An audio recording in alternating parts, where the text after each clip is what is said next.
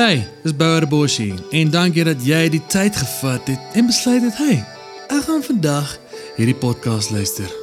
Jy is die beste.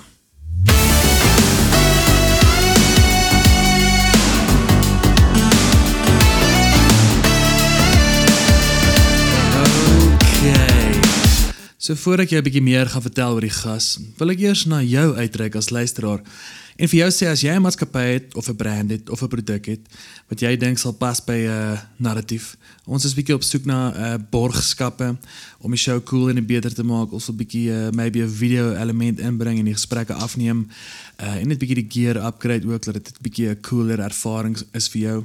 Maar ja, as jy dink jy sal betrokke raak of jy sal ten minste jou brand of so geheg hê of aanheg aan hierdie podcast, dan sal ons vir jou lekker advertensies skryf en die live reads op as jy in die show doen en ook 'n lekker social media post hier en daar. So as jy dink dis jy en jy stel belang, hit me up op Facebook of Instagram, stuur vir my 'n slide in my DM's in en dan kan ons jou 'n paar dokumente stuur met stats en 'n hele pitch doc wat ons opgestel het met statistieke en luisteraarsgetal en al daai dinge. En ja, maybe kan ek en jy hande vat van nou af met die volgende episodes going forward. And anyway, vandag op die show, Roan Fourie, hy is officially die eerste persoon wat al 3 keer op die podcast was. Hy is 'n geskiedkundige. Hy's 'n baie jong geskiedkundige. Gewoonlik dink mens hierdie geskiedkundiges of geskiedskrywers, soos hy ons gaan leer, is gewoonlik baie ouer mense. Maar ek ken vir Roan al baie lank. Hy het 'n baie interessante lewe en 'n interessante studieveld en hy het sy D en sy M en sy PhD en sy MAD en sy HB potlood en REM en CD-ROM en MBA en hy het elke tweede, hy het nie sy MBA nie, maar hy het elke tweede kwalifikasie in die wêreld. Hy is amper 'n hartchirurg. Hy is op pad daartoe. Maar ons het oor wye goed gesels, van Orania tot Steve, tot Afrikaanse musiek en content, tot massages, tot die Afrikaners en die geskiedenis, en Tinder en koer. So dit is 'n baie lekker gesprek, baie lekker wyd en random, net soos wat ons het geniet is op narratief. So as jy van die gesprek hou, ek vra altyd, deel dit met jou pelle, stuur dit vir die mense, dat hierdie bad boy groei. Want podcast is weirdly enough nog nie, dink ek, so groot soos wat dit kan wees nie. Dit voel vir my daar iewers gaan nog 'n podcast revolusie kom waar dit gaan explode next level. Want ons sien nou TikTok is huge en YouTube is huge en like visuele content. Maar ek dink ons is nog op die cusp van 'n baie groot podcast wat die woord explosion wêreldwyd. So hopelik ofwel in Suid-Afrika. Hopelik kan ons deel wees van dit. Maar dankie vir jou wat nog aanhou luister, wat 'n getroue luisteraar is vir die laaste 5 jaar.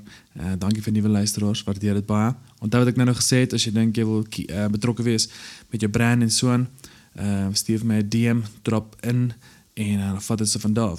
So ja, hier is die gesprek met Roan Fourie. Gaan check dalk die ander gesprekke ook uit. Ons het oor baie ander stuff daar gesels. So scroll bietjie in die narratief archives in en gaan luister sommer Roan se ander gesprekke ook. Hier is hy nou, Roan Fourie. 1, 2, check Michael. 1, 2? Ja, beweeg ons in. Nee, jy kan nou sit. Beweeg vir ons, altyd die groepsgevoel. Beweeg vir ons in dan. Ja, beweeg ons in. De missie met hierdie controls hier so. Okay. Gaan beter kwaliteit wees as die vorige ene. Welkom hier, het gaan baie beter wees. En daar is 'n Zoom ene. Welkom hier in Joburg, Roan. Baie dankie. Ons sit hier in Johannesburg, op ons stoep. Doralie maak tee.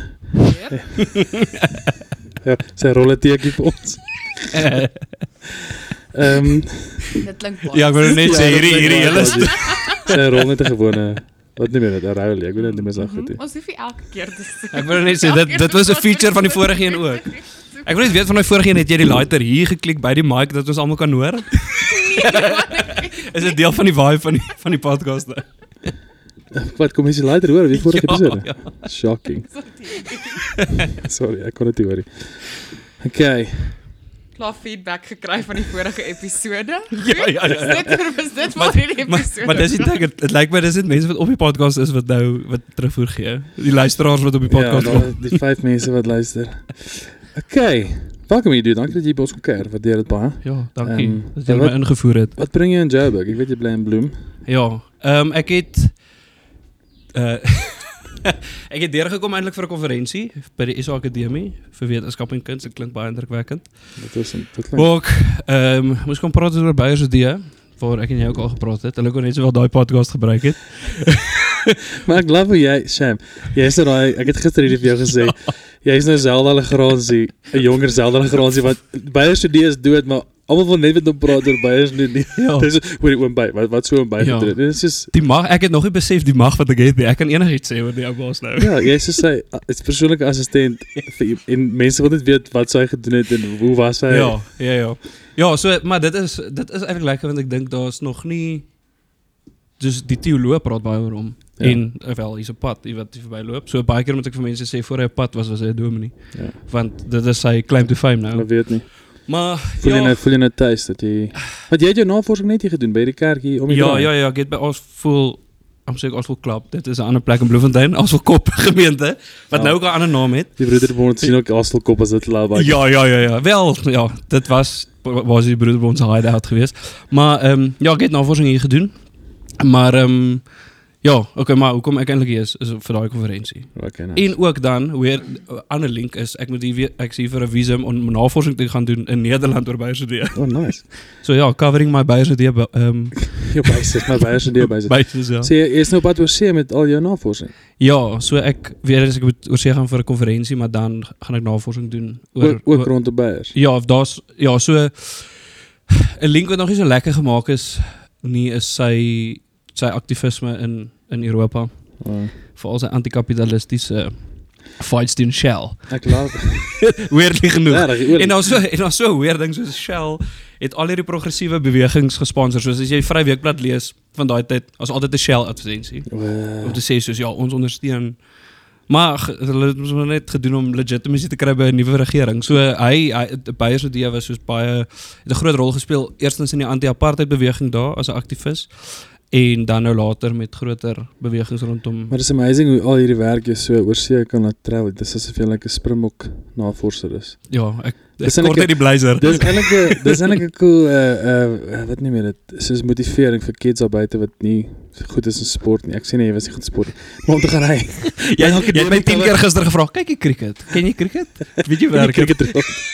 Toe neem erop jy jou vriend. Ja. Nee, maar dit is amazing want jy is een van die ouens wat gewoonlik in enige bedryf is dit soos mense dink altyd aan of entrepreneurskap en jy dink aan die toekoms soos jy wil nou begin content kry soos sê maar in my wêreld dis jy wil content kry vir die toekoms want jy wil vir jou werk inbring maar jy is een van die mense wat so 'n lewe maak uit die geskiedenis uit. Ja. Wat so vreemd is soos jy sal nooit nie werk nie want elke liewe dag is geskiedenis. Ja, die probleem is daar's nog net een ou wat dit regtig kon afpoel in Suid-Afrika, dis Herman Gilomee.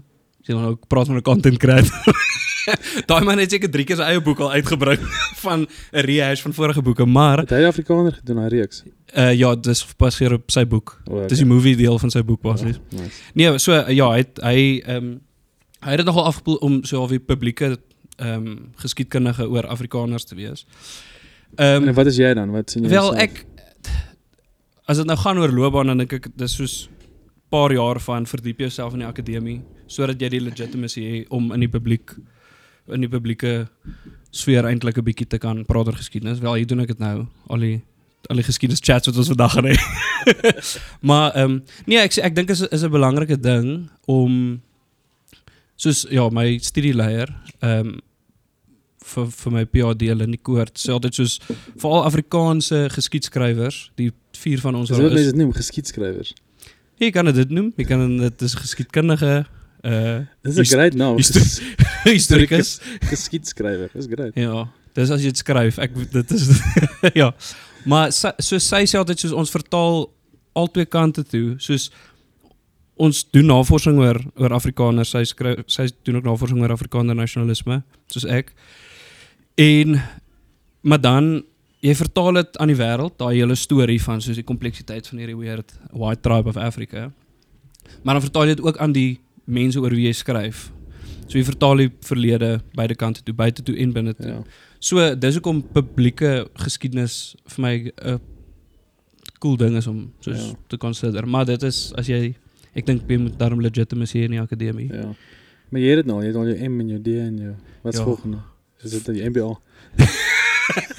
ja, nee, definitief. Nee, wel, ja, ek het nou my idee, maar nou moet ek daarom vir myself kan bewys daar. Ja. Dit is nie meer genoeg om 'n doktorsgraad te hê nie. Regtig? Wel, ja, dit is so kompeterend. Ja. Kompeterende mark. So, ja, ek is nou besig met 'n boek, wat nou in Augustus klaar geskryf moet wees. Oor was dit? Oor die NG Kerk en anti-kommunisme, waaroor ons die vorige podcast gepraat het, throwback.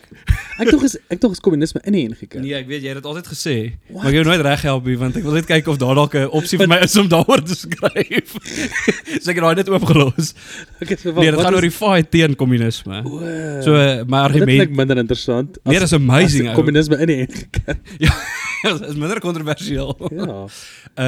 Nee, dit is die argument dat ons dink altyd ja die apartheidstaat was gekant teen kommunisme as gevolg van die Koue Oorlog en dat hulle gevoel het die ANC is 'n kommunistiese party, maar ek maak die argument dat die kerk het die grootste en die langste rol gespeel om Teen eintlik het. net daai morele resistance teen kommunisme daar te hou. So toe kyk nou hoe die NG Kerk dit gedoen het en so oor 100 jaar tydperk. Maar So dis waaroor my idee gegaan het en nou verwerk ek dit na Yes. 'n boek toe, ja. so het jy al begin skryf van hom of is maar soos Ek gaan hom verwerk, ek gaan die idee verwerk, ja, Ja. en 'n bietjie ek wil 'n so postscript bysit om te sê soos maar waar is die narratief nou van hierdie rooi gevaar narratief. So dit moet bygeskryf word. So my argument daar is dis aan die een kant buite die NG Kerk, organisasies soos Afriforum en so daai so voortgesit en dan die ander deel is die retoriek wat sê nou maar in die 60s gebruik is om te sê ons moet die liberales en die kommuniste in die volk uitkry, soos by Rodee. Daai narratief vind ons nou in die gesprek oor seksualiteit in die NG Kerk. Soos ja, as ons die gay mense legitimeer, wat volgende? En dis so al vir die kleurskakering van vrees. Dit was eers die swart gevaar, toe die rooi gevaar, nou is dit die reënboog. So daai die taalgebruik is dieselfde rondom seksualiteit as wat dit rondom Maar dis my so fascinating, hoekom is die kerk so bang? ja. Is dit vir verandering? Das was daai cliché van soos ja, moenie bang wees, hier staan 365 keer in die Bybel. Jy moenie bang wees nie. Ek weet nie van Dis dit die nie. kerk is die bangste vir verandering. Ja, maar wat is die punt van soos die hele konsep van daai wapenrusting, liedjies, allerlei metafore, maar dan is dit soos maar ek vra nou legitimately, ek Ja. probeer nie die kerk tune nie. Ek bedoel, is dit soos net is jy bang vir verandering, like wat as jy nou as jy gay mense gaan toelaat nou as jy weer sien is al weer verstaan jy, is al Ja. ek weet nie wat die ander is nie, maar dis maar net so vreemd dat die instansie wat al die verstaan jy Ja. God aan jou kant, dis magtig en sterk, is dit soos jy is so bang vir like 'n persoon wat anders as jy is. Ja, so ek sit dit in die deel van vrees omdat die rooi gevaar hierdie vrees ding was. Maar ek dink soos vandag word dit sê nou maar die gesprek oor seksualiteit. Dis nie noodwendig vrees nie, dit word eintlik gevry maar soos ons is nie bang nie, dis hoekom ons beklei. Ons beklei vir wat reg is. En die idee van wat reg is, as jy glo God is aan jou kant. Dan voel jy mos nou jy's Okay, so is meer reg. So ag maar daar's seker baie strominge daarin, maar ja, vrees is seker dalk soms die verkeerde woord. Ek dink as die kerk sê dit veg teen iets of mense in die kerk sê hulle veg teen iets, veroorsaak dit 'n vrees onder by ander mense. So dis dalk die uitvloeisel van hierdie ons is sterk, ons gaan ons man staan. Ons gewoonlik die ooms wat dit sê. Kan jy onthou wanneer jy begin lief geraak het vir geskiedenis? Soos meeste mense wat actors of musikante is, soos jy kyk 'n TV show of jy hoor 'n liedjie en sê ek wil dit doen. Ja. Maar het daar iets gebeur wat jy So so ek het nooit gedink ek gaan 'n geskiedkundige word hier. Maar ek het altyd so ek kom uit 'n familie van joernaliste, soos my oom was, my suster en my ma. So daar was altyd 'n nuuskierigheid oor net soos ek wil net uitfigure wat hier aangaan oor die algemeen. En ook ek was nie so goed in sport op skool nie. So ek het so half cool. Ek moet weet wat aangaan want ander mense weet nie wat aangaan nie. Dis my triek. so ek is ek onthou net ek wil altyd net ingelig genoeg gewees het sodat ek vir mense goed kan verduidelik. So dit was so half vir my ding. En toe in graad 9 toe ek vakke moes kies, toe sê ek soos ek gaan nie geskiedenis doen nie want toe sê ek vir die meneer wat gaan ek met geskiedenis doen eendag. Ek vra nog steeds, maar soos jy kan nou van die in Swede sit. Ja, presies. Ek was so ek het altyd soos in daai trap geval van soos ek moet 'n legitimate ding kry om te doen na skool. So ek het nooit dit ernstig opgeneem en toe gaan swat ek politieke wetenskap en toe raak ek lief vir geskiedenis daar as craft, soos as eintlik 'n meer volwasse manier om te verstaan waar ons vandag is. Ja. Nie 'n hot take, Ja. net 'n reaktiewe ding nie. Dis soos so, ons kan eintlik 'n lang storie aan heg om te verstaan Ja. wat nou aangaan. Maar jy het een keer iets mooi vir my gesê wat gaan oor want ons het hierdie trend in Suid-Afrika, so iets groots gebeur. Wat ook al, jou Maalspoort, jou Senekal of wat gebeur het in is dit Wolmaranstad? Wat was 'n ander insident? Christiana. Dan is daar dadelik like 'n week later hierdie 500 rubrieke van elke koerant en dan is dit elke tweede ou se opinie oor wat fout is en wat aangaan het, maar die ding met die geskiedenis, dit kort eintlik tyd om 'n bietjie te simmer en te marinate om properly konteks te gee van wat eintlik hier aangaan en wat die probleem is. Ja, so ek dink 'n insident veroorsaak hot takes. Soos 'n insident en 'n insident is die geskiedenis hier. Daar's insidente in geskiedenis wat vir ons iets sê van 'n tyd. So sê nou maar Maalspoort het uitgewys dat ons regtig nou al 30 jaar na apartheid baie sensitief is oor ras. Verstaan? Daar is 'n historiese traject wat met die insident uitgewys word. Maar nou sit ons hier vergrootglas op die insident want dit is baie moeiliker om oor 30 jaar se gesukkel met ras te praat. So ek dink insidente bring amper die slegste uit ons uit as dit gaan oor diskurs. Dit is baie makliker om oor 'n insident te praat. So ja, dus kom baie keer dan vra jy my wat dink ek hiervan? Soos ek dink nog iets hiervan nie. Ja. Soos, en ek is nie soos van party ouens soos ja, ons moet nog iets sê nie want ons weet nog nie al die detail nie, maar dis gewoonlik ouens wat sê soos hulle wil die detail kry sodat hulle die ding kan swaai in hulle rigting. Ja. Soos met die Maalspoort soos Yes. ja, ons weet nog nie al dis definitief nie rasisme nie. Daar's iets anders. So hulle ek is nie in daai kamp nie, maar ek dink net die wat 'n insident vir ons leer, figure ons later uit as ons dit binne 'n historiese traject kan plaas. Ja. Ag en ek sê nie mense moet dit nou nie bespreek terwyl dit gebeur nie, maar ja, ek hou nie so baie daarvan Ja. as geskiedkundige om dan nou net in te spring en iets te sê nie. Wat is die end goal met jou lewe en jou beroep in terme van is dit soos wil jy gaan klas gee eendag, wil jy die wêreld vol reis en like Suid-Afrika represent met ons kind of geskiedenis of soos waarheen gaan iemand soos jou se loopbaan? Ja, goeie vraag. Of wat jou droom kan? Ja, die vraag wat ek myself elke dag vra. Ja, so vir my ek dink mense is al gewoond aan 'n loopbaan is 'n vreemde konsep.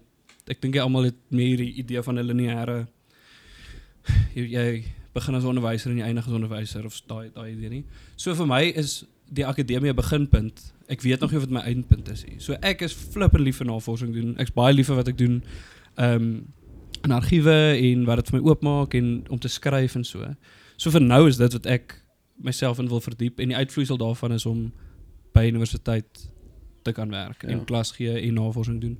In Suid-Afrika is oral so, maar veral in Suid-Afrika is die fokus van universiteite is maar om klas te gee. Ons het baie minder tyd en moeite van die universiteit se kant af om mense te laat navorsing doen. So ek is nog te bang vir klas gee want ek hou daarvan, maar as dit gebeur dan het jy baie minder tyd vir die ding waarvoor ek lief is en dit is geskiedskrywing. So ek is nog soos ek is in 'n cushy plek nou waar ek word betaal vir my navorsing deur die universiteit. Ek's 'n navorser, ek is nog nie 'n dosent nie en dit is baie lekker. Oh, okay, nice. So in die lang run is dit wat ook al hier uitvloei, vloei my uit, maar ek doen nou waarvoor ek eintlik baie. Ek het nou ons gesprek gister geluister van toe ons laas gesels het oor Tinderkrans. Dan wil ek weet hoe jy al Tinderkrans gejoin het. Ja, die app begin. Dis 'n Afrikaanse dating app vir Christene. Oh wow. Ek weet nie of jy Kinderkrans, is ek te jong vir Kinderkrans? Het jy Nee, Kinderkrans? Ek het ook Jy weet jy as Kinderkrans. Die sing wat die kindertjies saam sing. Nee, dis soos die precursor vir koffiekroeg. Kinderkrans is soos wat hulle by die kerk gedoen het met like laerskoolkids. Wel, ja, dit is gespeeld. Daar was altyd die oud hoërskoolkind. Ja. Kom ons eerlik. Maar toe dink ons aan 'n funny naam vir 'n Afrikaanse Christelike Tinder app. Tinderkrans. Tinderkrans. En met ons bedoel ons Beautiful. Dion Meyering. Ja, Dion Meyering. Ek het hom nou gekredit toe ek het geskryf het. Ja, is 'n great idee daai. Solidariteit het ook mos 'n dating app help in 'n hand. Dis geliese joke. Ek glo solidariteit. Ek wil net sê wat ding great werk. Dis 'n goeie joke. Dis 'n goeie joke. Daar's koer ook. Ek weet nie of dit net by default koer. Christen en Ja. Afrikaans is nie. Dit is 'n goeie punt. Ek voel soos ja, mense moet regtig kan praat soos wie se tipe mense wat nie op Tinder wil wees nie, maar op koer is. Soos jy dis 'n besluit daai. En ek wonder wat beïnvloed daai besluit. Ek wonder of dit nie net is dat jy voel jy kry niks op 'n ander app nie, so nou gaan jy maar Koera uitprobeer. Ek wonder of dit nie net 90% van die besluit is Ag nie. ja, hierdie is bullshit. Ek gaan hierdie een probeer. I'm gonna Maar try. is dit nie, is obviously, ek meen is 'n taal ding, jy wil jy soek Afrikaanse ou of meisie. Ja, maar okay, so hulle is net te lui om deur al die ander mense te swipe. Jy het Tinder Dis eintlik profiles luiheid. te kry, ja. Wat is hierdie? So eintlik moet Tinder net 'n Afrikaanse filter opsit, dan gaan hulle koer uitskuif. Maar blykbaar is al soos 3-4 mense wat al getrou het uit Koer uit. Ja, hulle het blykbaar 'n goeie track Ja. record van Nee, ons weet wat te soek. Afrikaners weet wat te Ja, ja. Maar is interessant want die in Amerika was almost wat is dit the right stuff vir konservatiewe. Ek onthou daai. Maar dit het heeltemal gevou nou want daar's te min meisies op. Wow. As dit klomp dudes. So dit is nou ja, Ja. dit bestaan nou nie meer nie, the right stuff. Wat is weird, want jy gaan nie vir iemand soek in jouselfe politieke lyn nie. Jou taal is waar dit seker begin. Wel in Suid-Afrika dink ek is taal en politiek veral Afrikaanse mense sin redelik verweef. Imagine dit. Imagine al was soos 'n AWB dating app Ja. vir soos regs. Ja, maar die probleem is hulle gaan almal match want hulle almal gaan reg swipe want hulle kan net reg swipe. die episode is al. Jy kan dit reg swipe en opswipe. Jy kan jou political orientation op van hierdie apps declare. So jy kan sê jy's soos liberal, moderate, conservative. Ja, die probleem is dit hang baie af van hoe verstaan 'n persoon hulle eie politiek. Exactly. Ja, ja, ja. Exactly. Ek is altyd skepties en ek soos is jy 'n liberal? Weet jy wat dit is? Ja, en oor watse aspek. Ek meen almal ja. wat sê hulle is liberaal sê maar is op sekere deel so super konservatief. Ja. En andersom, baie mense wat sê hulle is konservatief is soos Ja. ja, ons mag maar Sondag rugby kyk. Ja. Die Here waar nie op Sondag rugby kyk. Ja. Solank hulle 'n bid na hulle traai Bid voor die game. Solank hulle wen. Ja, presies. Ek is maar hesitant om regs te swipe op iemand wat sê hulle is konservatief op 'n dating app. Is dit? Dit voel vir my soos 'n Ja. Dit is 'n Maar that's a choice. Maar jy Dit weet voel jy soos 'n gaan Confederate finan- flag. jy weet jy gaan finansiële veiligheid hê. Hulle het gewoonlike besigheid. Hulle is soos dis regtig 'n safe Ja. bet materiaal. Julle gaan net nie saamstem met enigiets. Nee, Enigiets nee, nie. maar die finansies. Ja, die finansies is fyn, maar hoe julle kind gaan groot maak. Not so Jy moet much. jouself vra, wil jy geld hê of wil jy happy wees? En Die kunstenaars dilemma. Konstant. Exactly, ja. Konstant. Dis dalk moet ons 'n app uitfigure net vir soos regs is. Ons het so 'n groot regse community. Voor mense heavy geld maak. I don't know. Maar Ek weet gefeel luisteraars sê ons my bure het 3 kinders en ek weet nie of jy die kinders hoor oor die hulle het mikrofoon nie, ontmoet op Tinder. maar die kinders is almal Goed. op Tinder. Nee, maar die kinders huil en skree konstant. So ek is jammer as jy dit hoor. Sorry. Okay.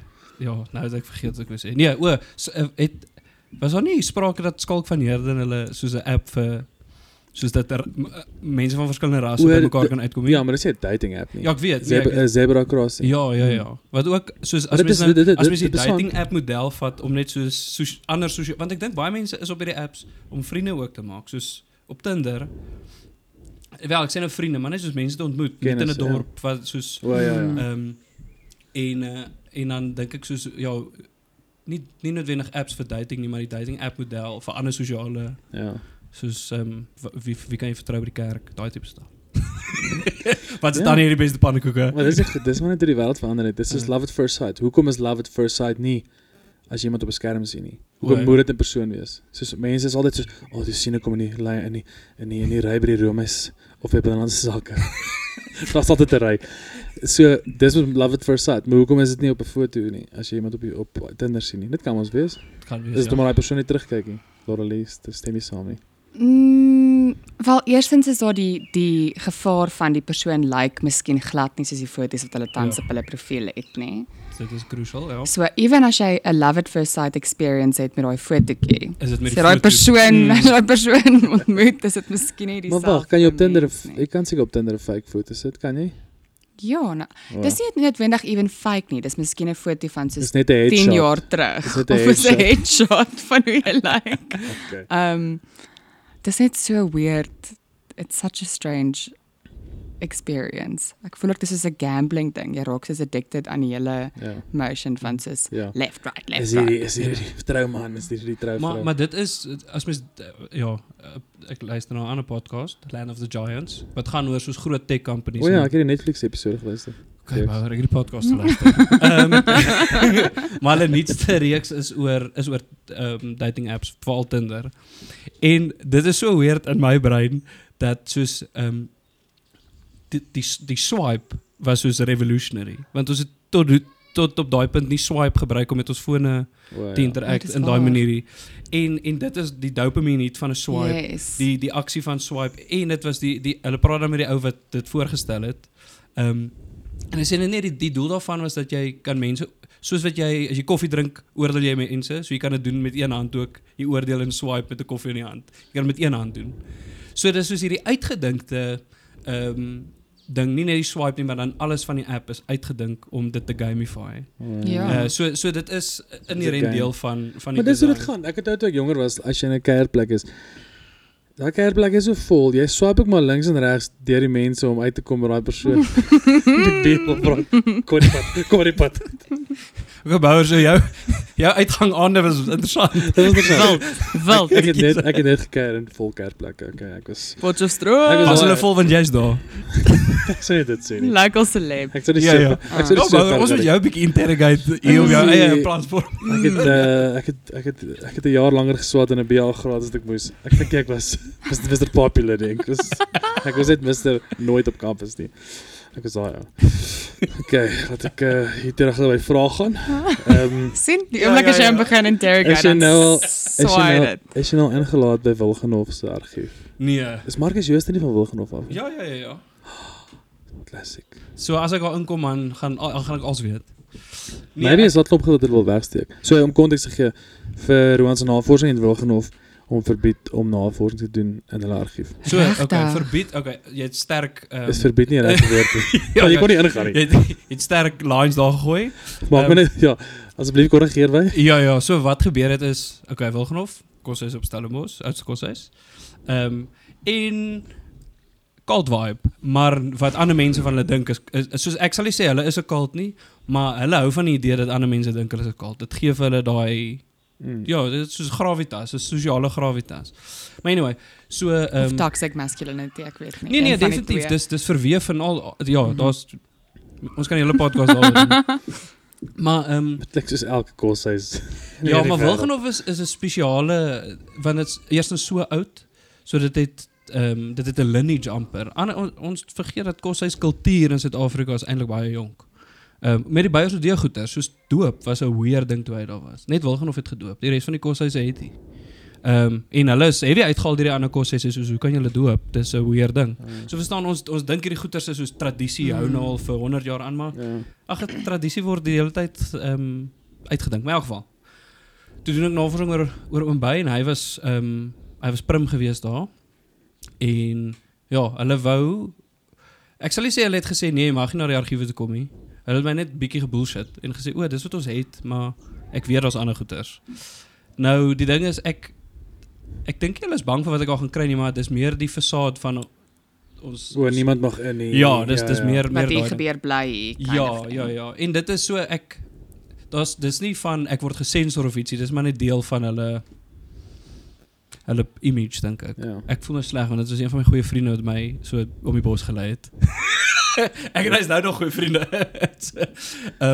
Maar ag weet, dieselfde het met die Broederbond gebeur. Ek het nie ingekom vir my Beyers Odee navorsing met die Broederbond argief nie, want as jy na hulle versameling wil kyk, moet jy vir die Afrikaner Bond voorsitter sê waaroor jou navorsing gaan en dan kan hulle dit goedkeur en hulle het ook dit instuur, dit wil nie terugkom na my toe nie. Hulle het so of ja, want is Beyers Odee, want Beyers Odee was die eerste ou wat dokumente geleak het van die Broederbond. Maar toe met my PhD toe ek dit 'n bietjie beter gespeel, toe ek toegang tot die Broederbond argief gehad. Toe gaan ek deur alles. Was jy by die argief in Potch? Uh-uh. Was jy nog nie by die argief onder kampus nie? Ek was nog nooit op Potch nie. Regtig? Ja. Hoekom luister ons nou? Nee, ek weet nie. Ek dink dit is die Dit is almal gehoor wat jy sê. Daarso is 'n incredible argief Ja, ek weet die Osowa Brandwag argief is ook daar. onder die pik. Soos ek NWU onder die universiteit. Mag jy dit nie sê nie? Mag ek weer pik sê nie? Nee, ek joke. Dude, dis die weird ding. Dis onder die universiteit. Ja. Dis fascinating. Bro. Ja, maar die meeste argiewe is onder die grond.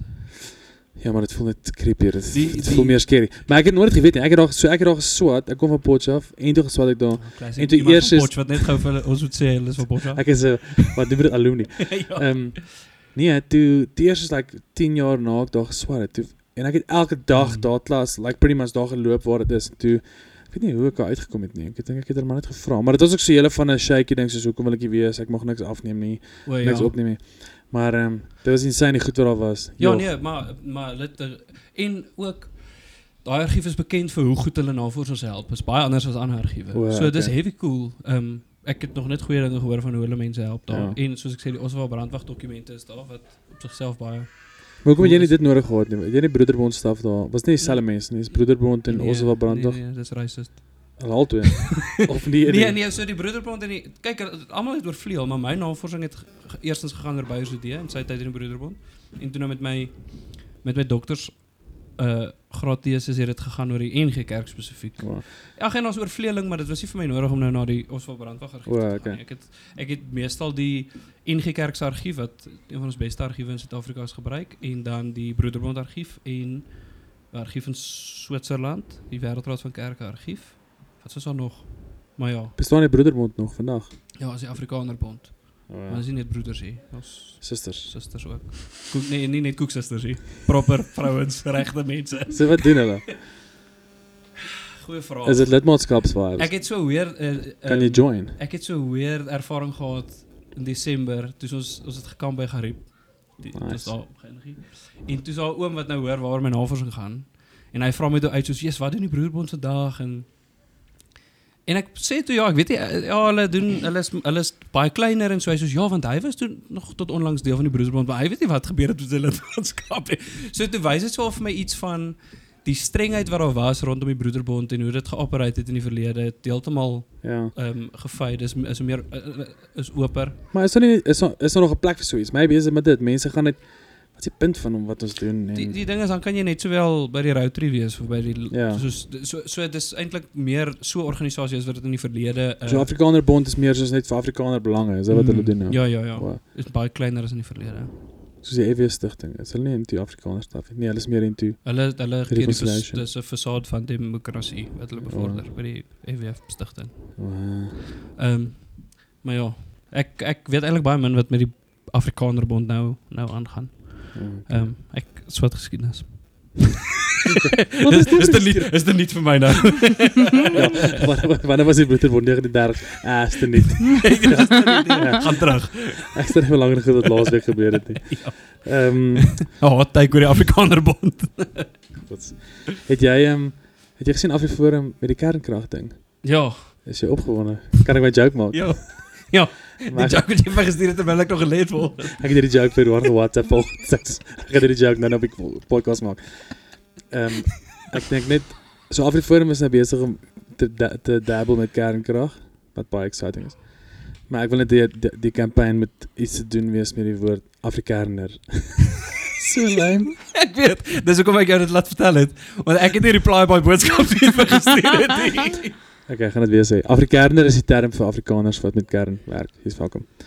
Vir die vorige bedeling dit nie is raak gesien, dit is shocking. Ja. Maar my punt is, maak dit jou excited. Ek weet jy is obsessed met die geskiedenis, maar hoe voel jy oor die toekoms? Mens kan negatief wees oor die toekoms, maar ook hoopvol. Ja, jy kan. Dis 'n goeie punt. Wel, dit op sigself maak my nie opgewonde nie, want ek dink dit is een van die projekte van Afriforum waaroor hulle die eerlikste is om te sê ons bied nie die oplossing nie. Dit is nie die ander goeie sê hulle soos ons bied 'n oplossing vir Afrikaner nie selfbeskikking nie, maar dat hulle na hulle self gekyk en daai tipe goed. So daar's perke tot hierdie as 'n oplossing. Ek dink dis cool dat verskillende mense probeer deel uitmaak van die om 'n oplossing te bied vir sulke groot probleme. Wat my pla van oor die algemeen van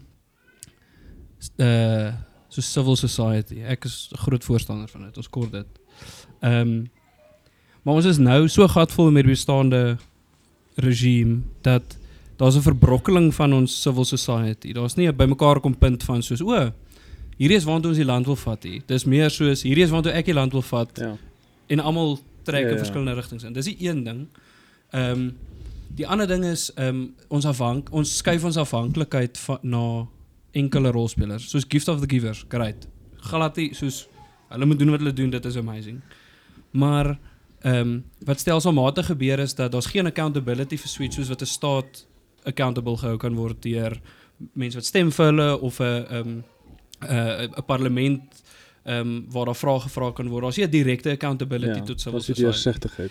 Ja, en ons vertrou natuurlik die mense en ek dink ons kan, is goed, maar as daar iets syd gaan dan is ons nog dieper in ons moer in. So ek is so 'n bietjie ongemaklik om nou heeltemal so ver weg te spring van die idee van 'n staat wat die samelewing moet kan bestuur en dien, want dis wat die staat moet doen, dit dien die mense van die land. Dat ons nou so afhanklik begin raak van mense wat buite die staat operate, maar ons geen accountability vir sulke mense nie. Dis nie either or nie. Ek dink daai balans moet daar wees. Ek dink ons donder nou net na die ander kant toe so 'n bietjie. So ja, ek het nou definitief jou vraag beantwoord, maar dis my hot take. Ek dink my vraag is meer is jy opgewonde oor Suid-Afrika of is jy hoopvol, maar dis okay. Ja, ek hou nie van sulke vrae nie. Soos ja, ek dis 'n trigger, ek verstaan, Ja, is 'n trigger vir my. Want almal wat skryf oor Beyers Idee, skryf dit oor die bloody hoop waarvoor hy gestaan het. Dan sê ek soos nee, ek wil nie dit doen nie. So ek gaan nie eers oor 'n ander aspek oor Daai hoop. hoop wat jy Switserland toe bring. Swede toe. Jy weet Gaan dankbaar jy wees. nou, want gaan jy nou Holland toe, hè? Ek gaan Swede toe vir 'n konferensie wat nie oor Beyers Idee is Dis nie. 'n ski konferensie. Ja. Ja, dis 'n konferensie of by die konferensie moet ek praat oor wit mense wat African gaan in Afrika. So Wat beteken dit? So ek bedoel wit mense het aangekom as Europeërs, maar dan baie van hulle het O, soos ons wat hier gebore is. ja, Wow. maar dit is nou meer kompleks as dit. So sê nou maar sendelinge het hulle self in Suid-Afrika vir baie lank gesien as mense wat 'n westerse leefstyl kom plant hierso, wat natuurlik 'n link met Europa hou. Ja. Maar dan later jy sien in Afrikaner nasionalisme dat daar Afrikaners het veral gesê ons is meer Suid-Afrikaans as ander Europeërs. So hulle het hulle self so 'n bietjie verwyder om hulle self meer tuis hier te laat voel. Ag ja, maar ek het nog nie daai ding geskryf nie, maar dis so waar ek gaan praat daar. So ek gaan Swede toe vir dit en dan na Nederland toe vir. En wat is jou navorsing in die Nederlande? So dit gaan dan daar's 'n argief oor wat By die Suid-Afrika huis of wat? Nee, maar baie cool argief daai. Mhm. Goeie plug.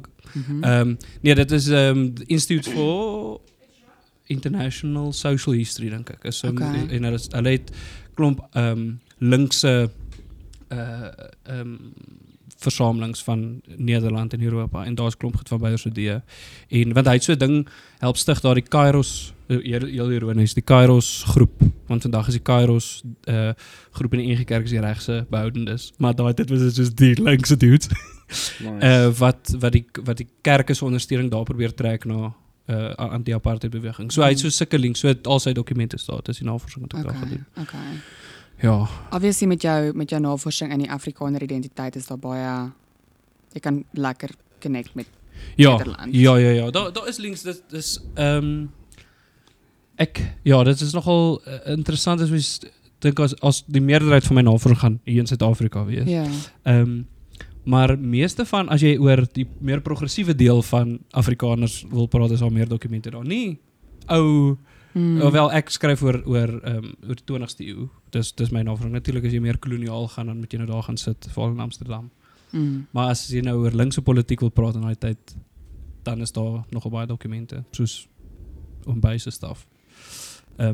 Maar ja, ek doen nou nie die koloniale geskiedenisse van Suid-Afrika nie. Ek dink is cool, maar as jy dit doen, dan is daar nou weer baie van Afrikaner identiteit of 'n stamverwantskap wat altyd 'n tema was met Nederland en so wat jy. Maar dit voel soos Herman se staf. So, die cool ding, fun fact, Herman se eerste werk wat soos groundbreaking was 'n koloniale geskiedenis.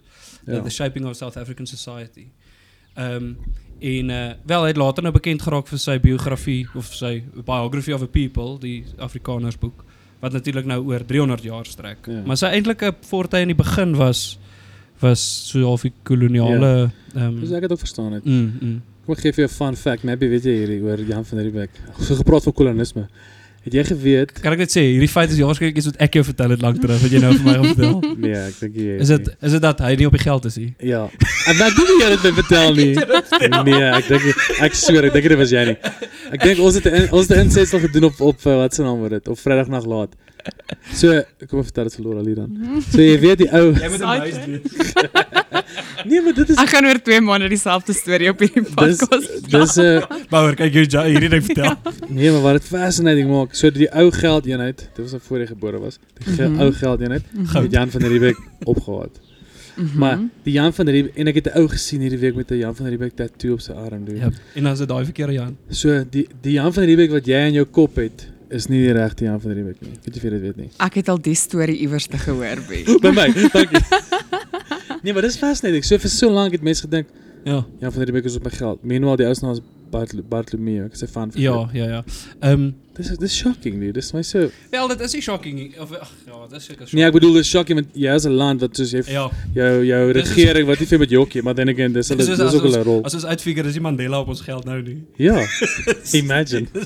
Nee, is kwaad wees, want Ja. so lank het jy gedink. Maar wat vir my interessant is, dan sien jy nog steeds word daai gesig raak dan die ikoon, hè. Ja. So ek weet, wat is daai Afriforum se koshuis hier in Pretoria, is dit Goede Hoop of iets? Wat ook vir my O, so ja. weird is want is in Pretoria. Goede Hoop is meer 'n Kaapse idee. Maar in elk geval, hulle Jan van Riebeeck as soos 'n deel van hulle branding, maar daai Jan van Riebeeck, daai is spesifiek Oor die die gesig van ja, jy bedoel Bartolomeo. Ja, die een op die geld. So dit raak die simbool, maar dit is so met enige simbool, né? Nee? Dis soos dit is wat jy daaraan heg. So daai gesig het toe maar nou eintlik maar die simbool geraak van die ou bedeling. Maar dit is weird. Dit is weird in jou kop te gaan. As die feit is hierdie is nie hy en jy gaan, nee, dis hy. Ek meen, dis was malligheid. Dit gaan nie oor dan voel ek soos jy met jou simbool verander jou simbool dan. Nee, maar dit is nie, ek dink nie daar's 'n claim dan om te sê o, maar dit is hy nie. Dit is wat verteenwoordig hierdie baie bekende gesig dan nou vir ons. En dit verteenwoordig 'n ou bedeling en 'n Europese planting in Suid-Afrika. Dit is wat dit is, so maar simbole en nasionalisme oor die algemeen werk is die onderbou van nasionalisme is as ek oor 'n boek geskryf het hoor. Benedict Anderson dink ek. Moet jy dit gaan fact check nie. Maar ek het dit vir jou gesê ja.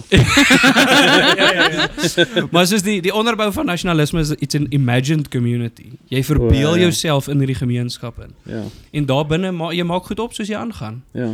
En daarbey wil mense sê dan het dit nie legitimiteit nie. Jesus, om 'n waarde aan 'n simbool te heg, Nee, het altyd totally. legitimiteit. Ek weet jou. Maar in hierdie geval dit Maar wys ook net die ironie van nasionalisme, nê? Soos Ja. dat dan gebeur so iets en is eintlik lagwekkend, maar dit wys hoe lomp en weird en dat sulke goed gebeur binne 'n nasionalistiese orde van. van Sulke plot holes ja, in die storie, dan yes, is ja. So ons glo Jan van der Riebeeck, maar ons kyk na 'n foto van 'n ander ou. En jy sê vir my dis Jan van der Riebeeck. Dis is om enige ou te van hierdie is Bruce Wayne, hy's Batman. Dis ja. Dis wat by Eskom werk. Dis 'n ander uit 'n ruiter. Nee, hy's Bruce Wayne. Hy's luister ons stem. Ja. Maar dit is altyd daai ek dink as ander geskiedkundiges sien dis wat geskiedkundiges doen, ons quote net ander geskiedkundiges. Is dit nie die hele akademie nie? Ja, dit is presies dit. Ja. Veral die sosioloë. Jy kan nee, maar wat ek sê, Deborah Posel het gesê dat soos apartheid was net soos hierdie dit het 'n visie gehad van separate development so, maar op pad daartoe was dit net blander. Soos blander op blander en jy maak dit op soos jy aangaan, maar met hierdie fasade dat ons weet wat aangaan. Hendrik Verwoerd het hierdie plan vir ons uitgedink. So en dan is daar altyd as jy so 'n definitiewe antwoord vir 'n komplekse land soos Suid-Afrika het. Ja, dan is dit shaky ground. Jy gaan dit met opmaak soos jy aangaan, verstaan dit is nie. Dis is 'n improv klas, yes and. Ja. En dan doen ons hierdie. Confidence. En ek dink dit is enige nasionalisme so, maar ja, ons het 'n baie goeie voorbeeld hierso met Afrikaner nasionalisme van hierdie net soos bravado van ons het 'n antwoord en ons glo in ander mense wat vir ons die antwoord uitgedink het, soos Hendrik Verwoerd het daai figuur geraak.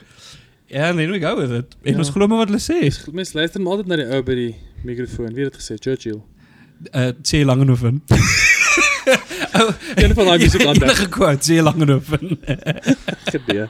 Nee, maar hy het gesê dis maar so skape. Die volk sal altyd na die ou by die mikrofoon luister. Dit is soos Julius Malema classic geval. Dis maak ook wat hy sê en die mense wat volg is soos ja, dis wet en woorde wat ek wil. Ja, maar dit is enigiemand, ek sê net maar. Ja, maar dit is so dit is veral hoe komplekser die samelewing raak en mense gekonfronteer word daarmee.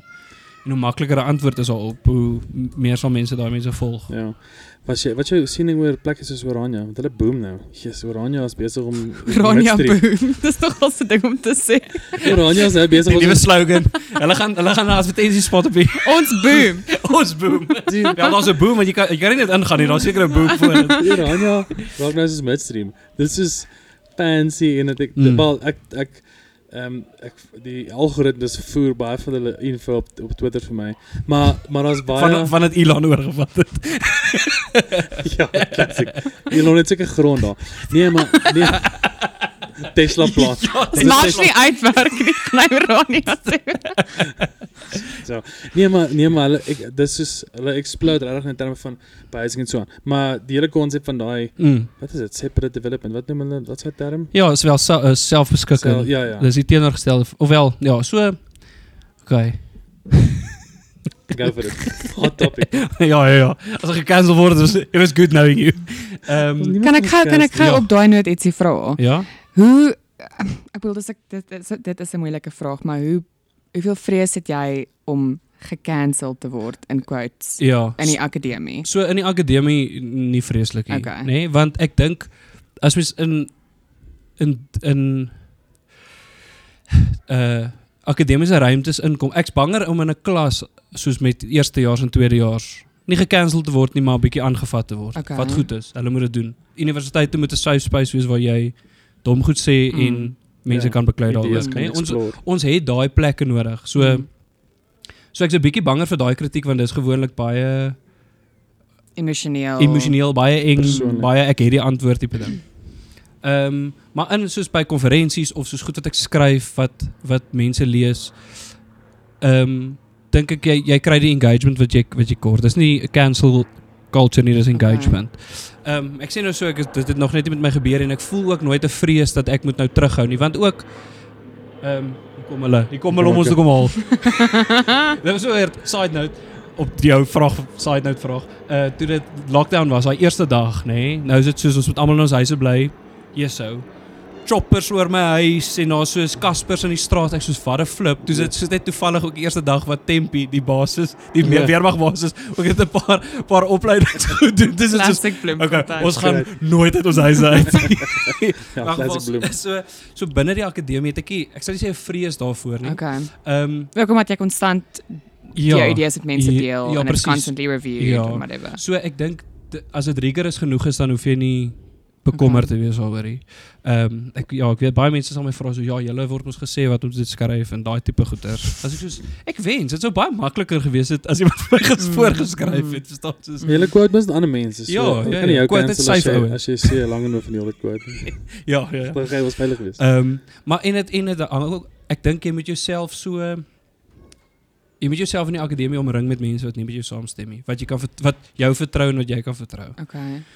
Want dis maar hoe dit moet funksioneer, dink ek. As jy op jou eie net goed skryf, dan gaan jy weird goed skryf. Eers as jy gaan nie die recognition kry wat jy moet kry nie, want jy skryf net goed wat irrelevant is. En dan is die kans dat soos nou die woord cancel wil gebruik, cancel gebeur, want dit is so irrelevant en nie legit nie, want jy het dit nie bietjie getoets met mense nie. Ja. So en op PhD vlak moet jy obviously jy gee jou opinie, you've got methodology, you've got your thesis, so jy kan nie regtig weg, you can't get away from that. Ja. So ek hou daarvan om soos net met mense wat ek sal nie sê nie met my saamstem nie, maar wat heeltemal ander opinies oor meeste van die goeters het, net om met hulle te praat oor. Ja. Maar doen nie, ek gaan nou terugkom by Oranje. Ekskuus, ek doen nie, dis maar so goed. Nee, maar doen cancel culture nie meer skade as goed in die wêreld nie. Ek dink dit doen meer skade. Maar ek weet net nooit wat dit moet beteken cancel culture. So om vir 'n ou mense sê ek is gecancel, maar hoe sê jy dit? As jy gecancel is, sou ek gehoor het jy sê jy is gecancel nie. Soos wat is gecancel? Ja. As jy verantwoordelik gehou word vir iets soos wat jy gesê het, is dit die cancel culture. Ja. Verstaan daar's net die repercussions. Ja, en dit is die crux van vryheid van spraak. Jy kan sê wat jy wil, maar jy moet ook die verantwoordelikheid neem van wat jy gesê het. So ek is 'n bietjie ek verstaan nie die idee van cancel culture so goed nie, want ek dink dit is ons praat oor cancel culture, maar ons mense wat voel hulle word gecancel, maar ons weet daarvan want hulle is definitief gecancel nie, want ons hoor wat hulle sê. Ja. So ek is nie but is weird, want dit gaan so oor in 'n moral panic, dat mense voel, ek kan nie sê wat ek jy moet net dan bereid wees om pa te staan vir wat jy sê. Of maar. Ja. Asai. Maar te staan agter die stoof wat jy gesê het. My Bouwer, wat sê? Ek het begin weer in hierdie. Ek staan by my jokes, safe space. Gepraat van cancel Ons culture. praat van cancel culture in safe space. Maar ons het nie so groot cancel culture in ons land regtig. Nee, glad nie. Meaning ja, Maar wat vir my ons leeway is vir my interessant. Soos wie ons verantwoordbaar hou. As dit nou soos wat ek cancel culture sien is dit meer soos dat jy verantwoordbaar gehou word soos wat jy sê. Maar ons het wit mense het baie meer leeway met rassiste as swart mense. Byvoorbeeld ek voel baie keer wit mense sal teenoor my iets rassisties sê want hulle voel ek gaan ook so dink. En ja, dis altyd interessant. Ons leeway is groter, soos daar moet iemand verantwoordbaar gehou word. Daar moet gesê word nee, dis nie aan nie. Maar dis vir my interessant. Daai persoon gaan dink hulle word gecancel in die publieke ruimte, maar persoonlik kan hulle daarom vir my wat ook wit is iets sê. Maar ook dan, ek bedoel, goed dat die EFF of nie die EFF nie, dis nie een ding nie, maar wat Julius sê is interessant hoe dit dan word so op 'n akademiese manier gedekonstrueer dat dit kan, as hy nou sê ja, ons moet die wit mense skiet, dan kan dit nou so gedekonstrueer word op 'n akademiese manier om te sê nee, dis nie eintlik wat hy bedoel nie. So dan is daar ook nie, hy word nie gecancel nie, maar dit is eintlik iets baie konkreet wat in 'n demokratiese samelewing nie behoort te wil sê nie, maar ook nie hoef te tolereer nie. Maar dan dekonstrueer ons dit sodat ons eintlik nie die verantwoordbaarheid bring nie. So ek dink in Suid-Afrika het ons vreeslik daai kultuur. Ja. Ek dink seker iemand soos Steve Hoffer is 'n goeie voorbeeld. Sekere plekke sal jou cancel nou wees. Soos Afrikaans groot of kyk net weet ek is kan of op 'n mission of hulle niks van sy goed mag daar speel nie. Maar dan dink ek dan voel mens ook soos die hele wêreld is teen jou. Maar eintlik is net soos een of twee. Die weer ding is ek dink die idee ek moet julle dit die mic raak. Die idee van 'n mainstream verbrokkel, nê? Nee? So omdat mense voel hulle word gecancel. So dis hoekom almal begin maar hulle eie platforms of en mense kan dit nou deesdae doen. So om gecancel te word is bly moeilik as jy as jy 'n platform kan kry. Ja. En Steve is weer eens 'n goeie voorbeeld daarin is mense aan die regterkant van die politieke spektrum is baie meer kapitalisties ingestel, nê? En dit is vir my interessant want as jy glo in kapitalisme moet jy ook glo in die mark en glo in dat elke besigheid sy eie besluit kan neem.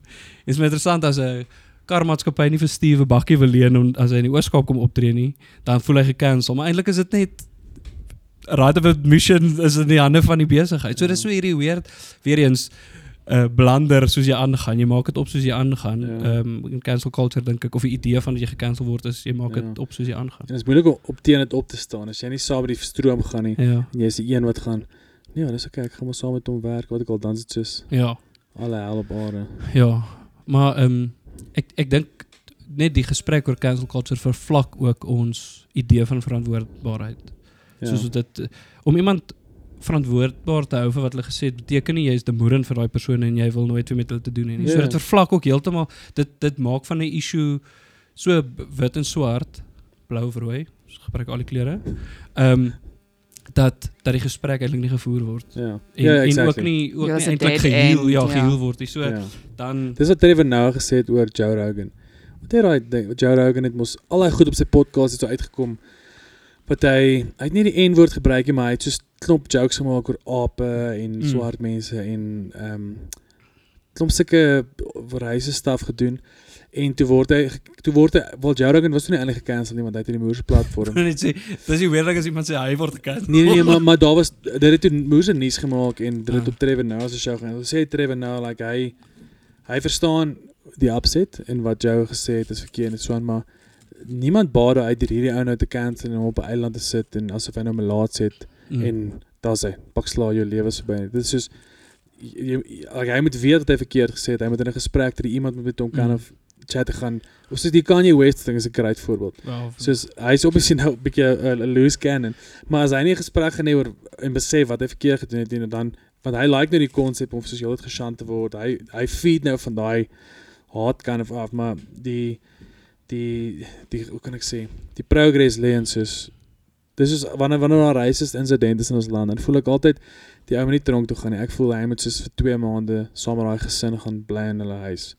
Ja, Dit moet die straf wees. en dit is kan die persoon liberale herken. antwoord, maar die probleem is, weet jy hoe sleg is dit vir 'n swart ou om hy rasis in sy huis te hê? Ek weet, dis 'n sy probleem. Ja. Dis Maar ek soos- bedoel, dis nou bad voor, maar ek bedoel, in plaas van om tronk te stuur, waar daar nie, ek weet nie wat programme is vir dit nie, maar soos kry curriculums of iets wat jy hardcore moet gaan verstaan, hoekom jy is, of hoekom jy sê wat jy sê, verstaan die Ja. ander persoon of wie jy dit goed gesê het. Maar dit moet ek stem wel saam, dit moet nie daai gesin se probleem wees nie, maar So as dit nou gaan meer oor media persoonlikhede en soos sê nou maar Joe Rogan. Dit gaan ook dit gaan nie net oor mense wat hom wil cancel nie, maar dit gaan ook oor wie ons beloon vir die goed wat hulle sê. So ek bedoel, hier word hy beloon met die grootste podcasting deal ja. in die wêreld. Dit is 'n weird ding wat Spotify gedoen het. Ja. In daai opsig, soos hulle beloon hom vir Ja. vir die Al die content. en Ja. dit vloei ook, dis vir my altyd so interessant met die gesprekke rondom standbeelde wat geskei word en so is soos wel 'n standbeeld is nie die geskiedenis nie. Dis nie lees 'n boek. Jy hoef nie 'n standbeeld te sien om te weet wat gebeur het nie. So dan sê mense ja, dis nou die geskiedenis word weggevat, maar dit gaan oor die verering van 'n spesifieke ding wat Ja, en 'n standbeeld is nooit in En die mag van 'n simbool. Ja, dit wat ek presies. sê. Ja. So dit gaan nie oor sê nou maar die ja, daar's so New York Times het so 'n tabel gehad van wanneer is standbeelde van die generaals in die suide opgesit. Dis nie obviously nie tydens die oorlog nie. Verstaan, dis nie hulle is heroes in die tyd nie. Dis later was dit ver reg soos 50 jaar later wat ver regs is weer 'n nasionalistiese fervor gehad het en dan dit word in daai konteks opgesit. So dan is dit 'n verering van 'n baie spesifieke geskiedenis. So daar's 'n beloning vir iets wat ons nie meer glo beloon hoef te word nie. En ek dink met cancel culture wat baie keer gebeur is, ons wil iemand cancel nie, maar dan beloon ons ook die verkeerde goeders Ja. ons. Maar in elk geval Ja. well done Spotify, dink hulle het 'n killing gemaak het. $200 million. Ja. Ek het net besef, dis die term. Met die hele Jan van Riebeeck Bartolomee.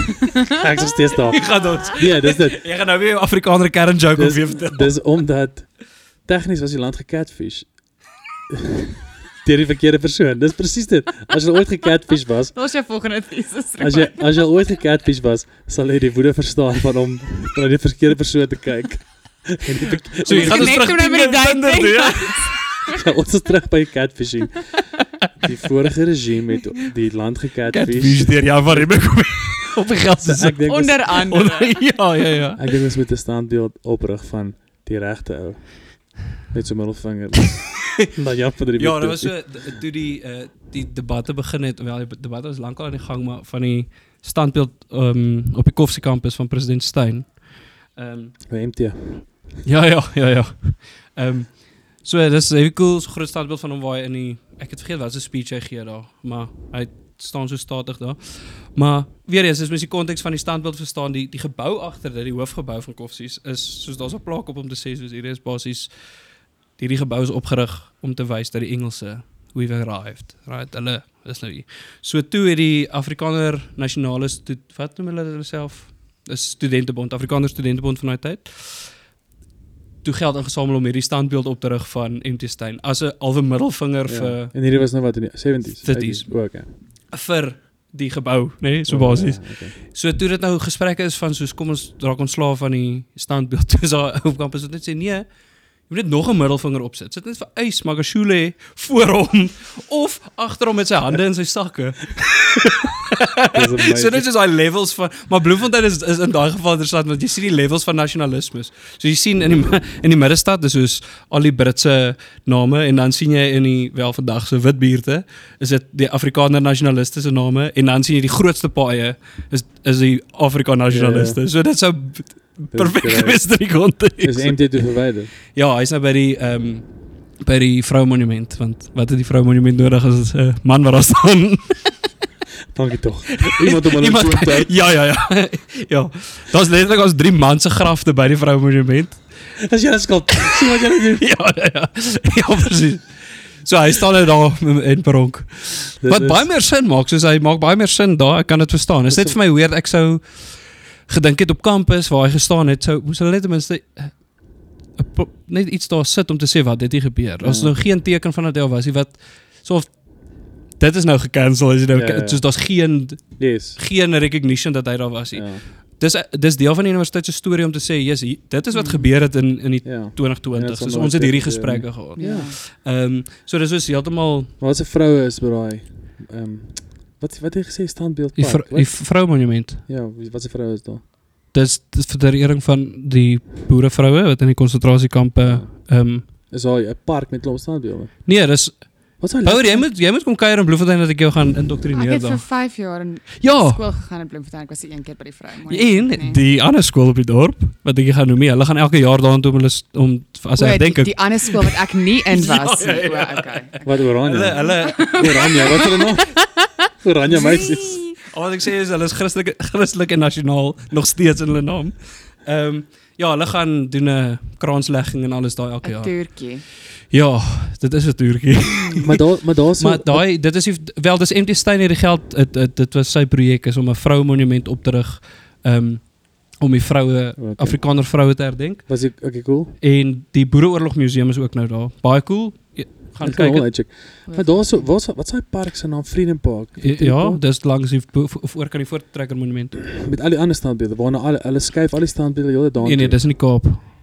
Nee, ons praat nou oor twee verskillende goeders. Weet jy, ek praat van die een wat hulle skuif In met Pretoria. Ja, ek dink dit is in Pretoria.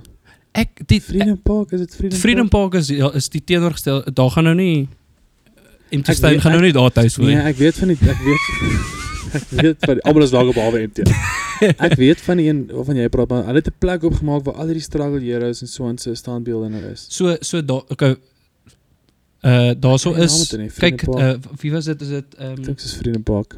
maar daar's in die Kaap is daar soos hulle het standbeelde gemaak onlangs seker 7 jaar terug van die lineage van struggle heroes en hulle almal loop so in een Op rigting. die promenade. Nee, dit was Cyril wat gaan draf het daar. Nee, maar so dis so langs die hoofweg waar hulle nou net staan, maar hulle toer met hulle so nou en dan gaan staan hulle uit op ander plekke. Wat baie cool is, want ons heavy detail op elke soos sê nou maar in ek dink Joe Slovo se baadjie sak. Hy staan so en waai, maar dan sien jy die geweer hier so in sy sak. Of so sulke klein details. Baie so is ook daar. Was jy al op Robben Island? Ja.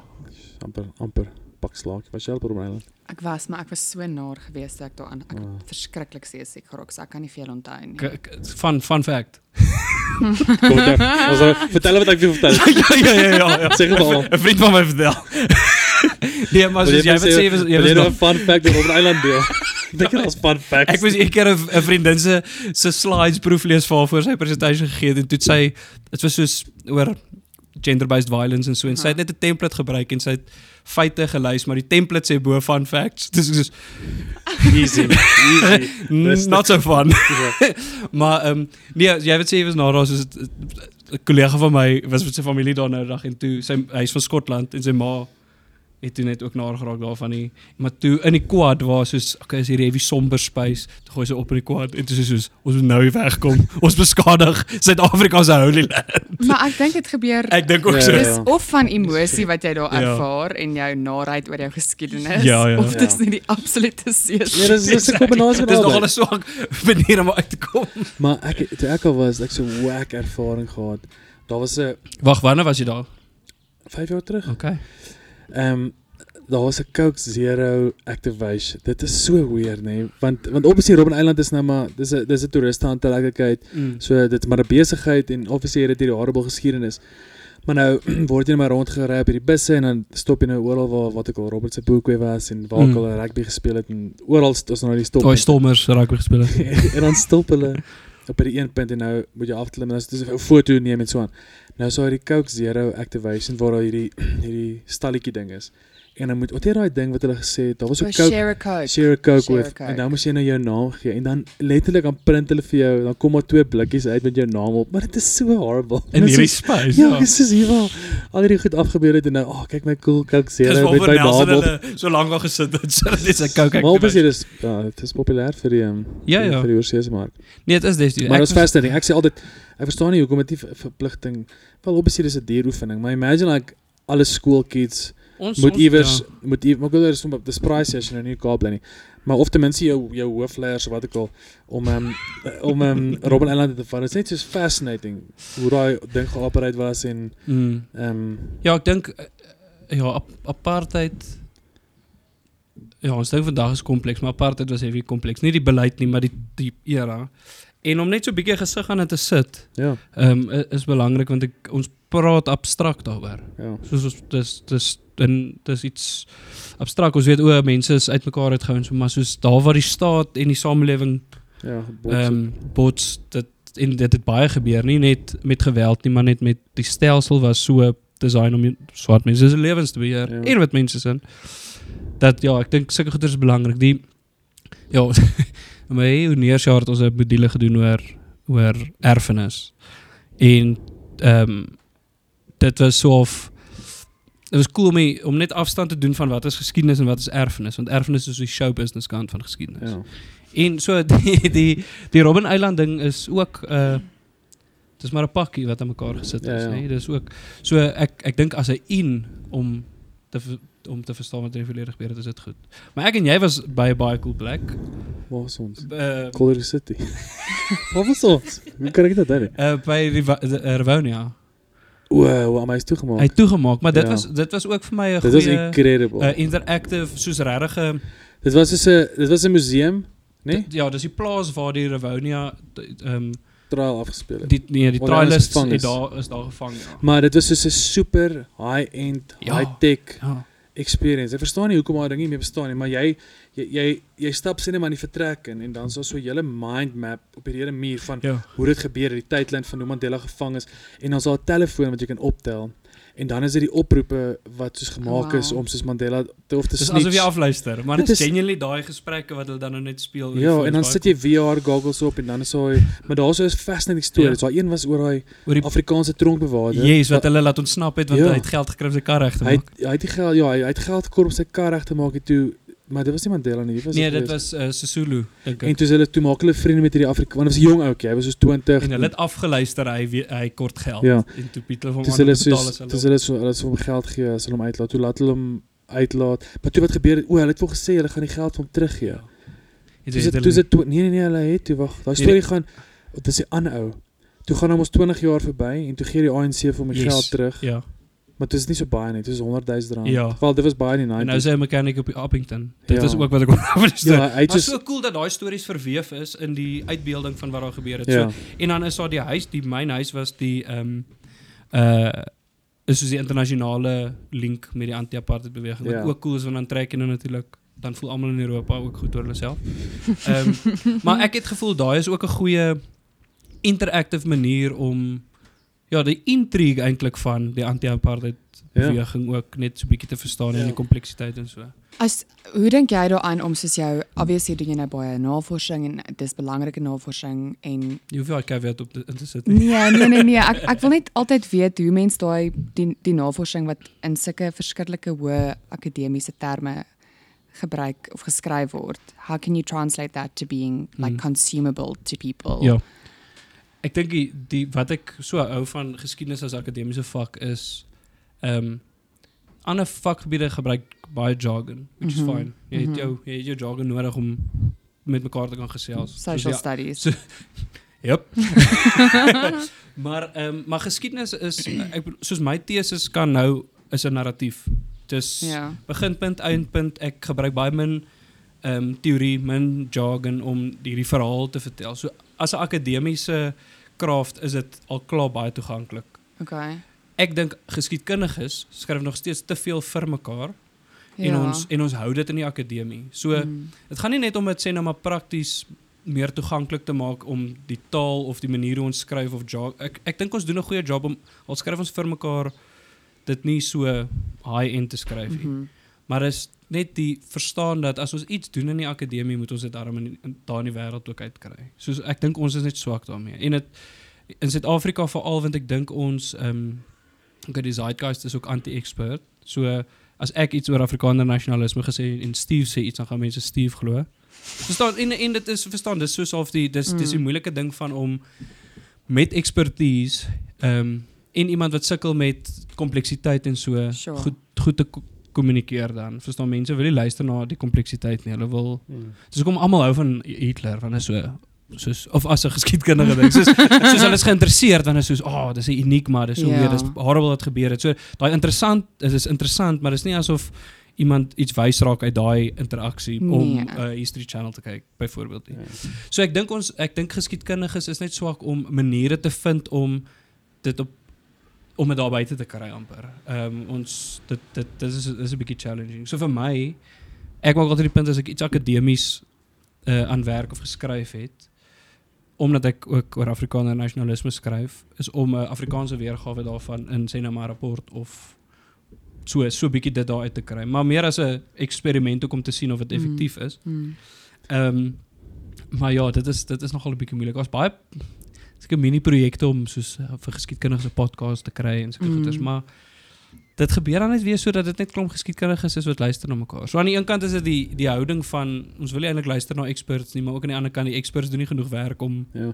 Maar hoekom is jy nie iemand wat soos op 'n weeklikse basis, want jy is hyper geleese in die geskiedenis en jy stel belang in al die interessante goed.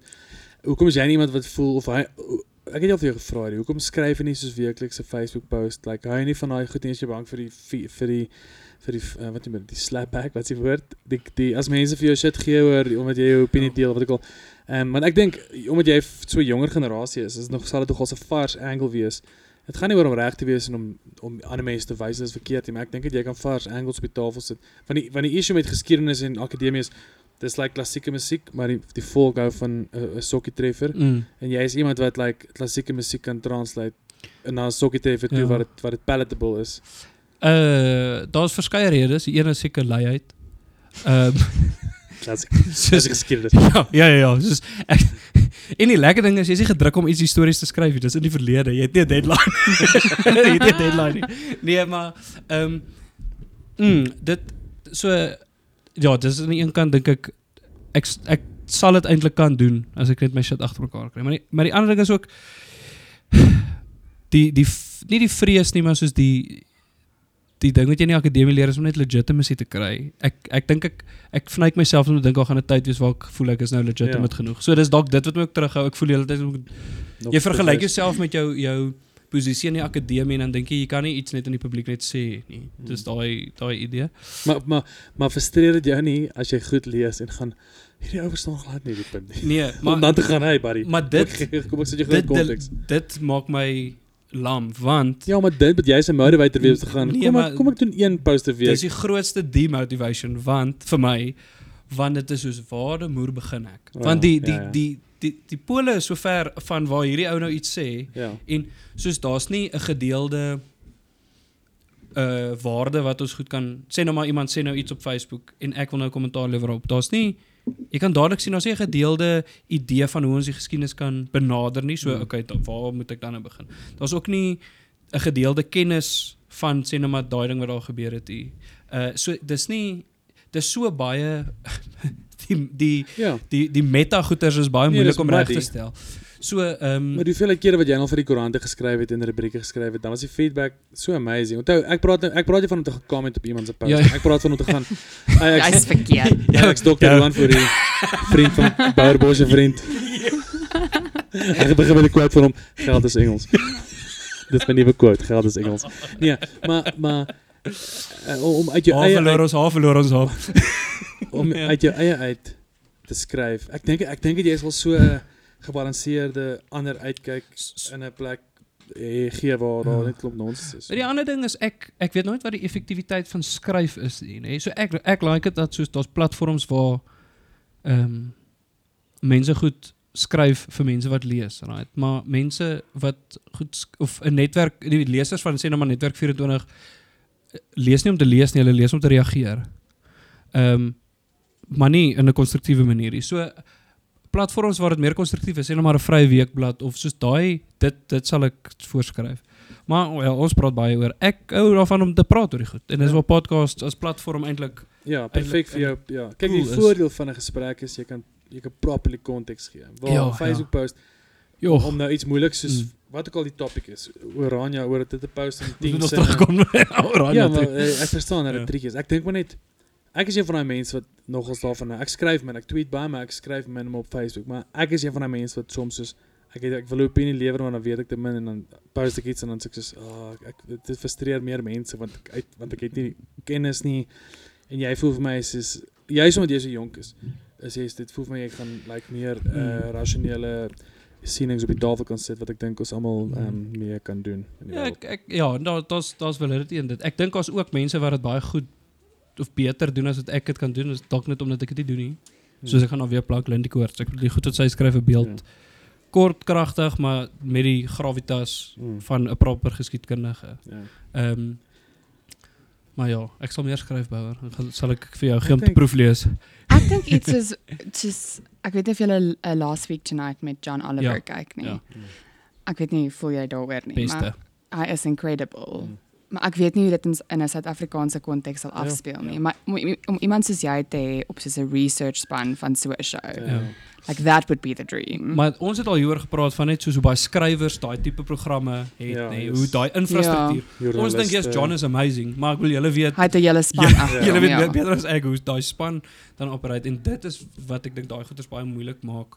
Maar so toeganklik en hy maak dit obviously there's comedy, power en narrative, nee, dis net soos Precies. een narrative met kennis. en is 'n deep dive in een spesifieke topic in. En wat ek van hou is dieselfde iets wat daai week gebeur het. Dis weer die ding van Ja. ons week, maar dis gewoonlik soos iets wat 'n ernstiger, groter issue is wat nie net daai week gebeur het nie. Dis nie reaktief in daai sin nie. So ek dink ook so 'n formaat is eintlik goed. Daar was 'n artikel ruk terug op Vox oor hoekom, of dit is 'n video, maar hoekom komediante is net beter om die nuus te verduidelik as nuuslesers of mense in John Stewart ook in daai Ja. konteks, En dis net omdat dis Mozart en popmusiek. Ja, maar is ook net omdat hulle hulle is eerlik oor hulle waardestelsel. So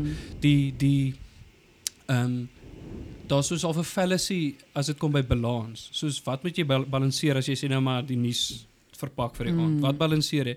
Balanseer jy twee belaglike idees, soos wat niemand oor praat nie. So sê nou maar ek praat nou met iemand wat pro vroueregte is en teen dit is. Dis nie evenredig nie. Dis nie verstaan, dis daai een wat teen vroueregte is nie binne die raamwerk van hoe ons sê nou maar demokrasie sien nie. Maar nou vir balans moet die nuus dan sê nou maar daai twee incompatible views hê. En komediante hoef nie dit te doen nie. Hulle soos dit is ons waardestel en dis waar binne ons hierdie ding gaan bespreek. Maar mense like ook iemand wat kan uiter waarvoor hy staan en voel. Soos of jy dan like of nie, dis amper asof daar net die feit dat iemand 'n ruggraat het. soos Pietie Beyers wat hulle noem met jellyfish. 'n jellyfish, 'n pink liberalist. Maar wat ek hou van iemand soos Pietie, want ek stem selde saam met goed wat hy sê, maar dan besef ek is omdat hy deur dit hy figure dit uit, nee, soos hy dis en ek dink ons gee nie vir mekaar genoeg ruimte om net soos hier's baie goed om uit te figure. Deur te gaan.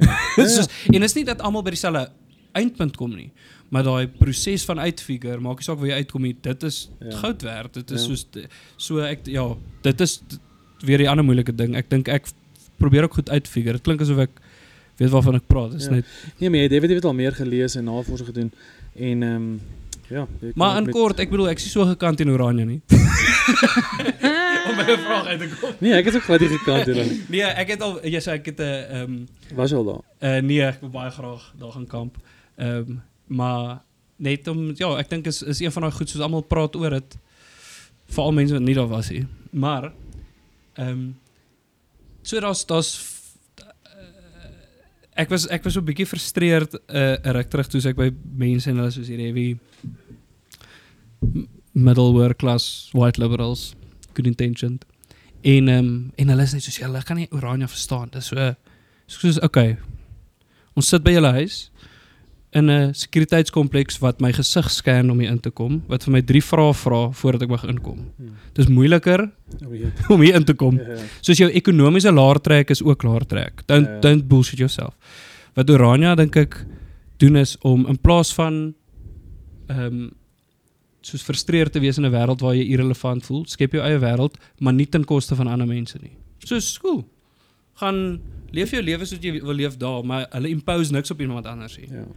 So dit strookie met my politiek wat hulle glo nie, maar dat hulle dit op hulle eie kan glo is vir my fyn. So binne die breë politieke Suid-Afrikaanse bestel, soms het ons 'n paar paisies nodig op ander plekke in die land wat net soos waar seker goed kan gebeur, maar ek dink veral wit middelklas mense moet hulle nie vanuit nie, hulle doen dieselfde, dis net nie op etniese vlak nie, is op ekonomiese vlak.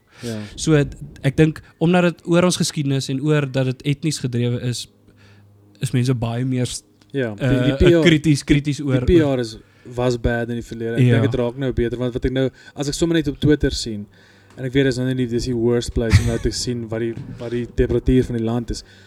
Maar want obviously Oranje gaan een of ander tyd gaan na universiteit gebou word, want dit raak nou so groot, of ek bedoel meer skool en so aan. So Ek wil net sê die skool het soos wat ek nou 5 mense in.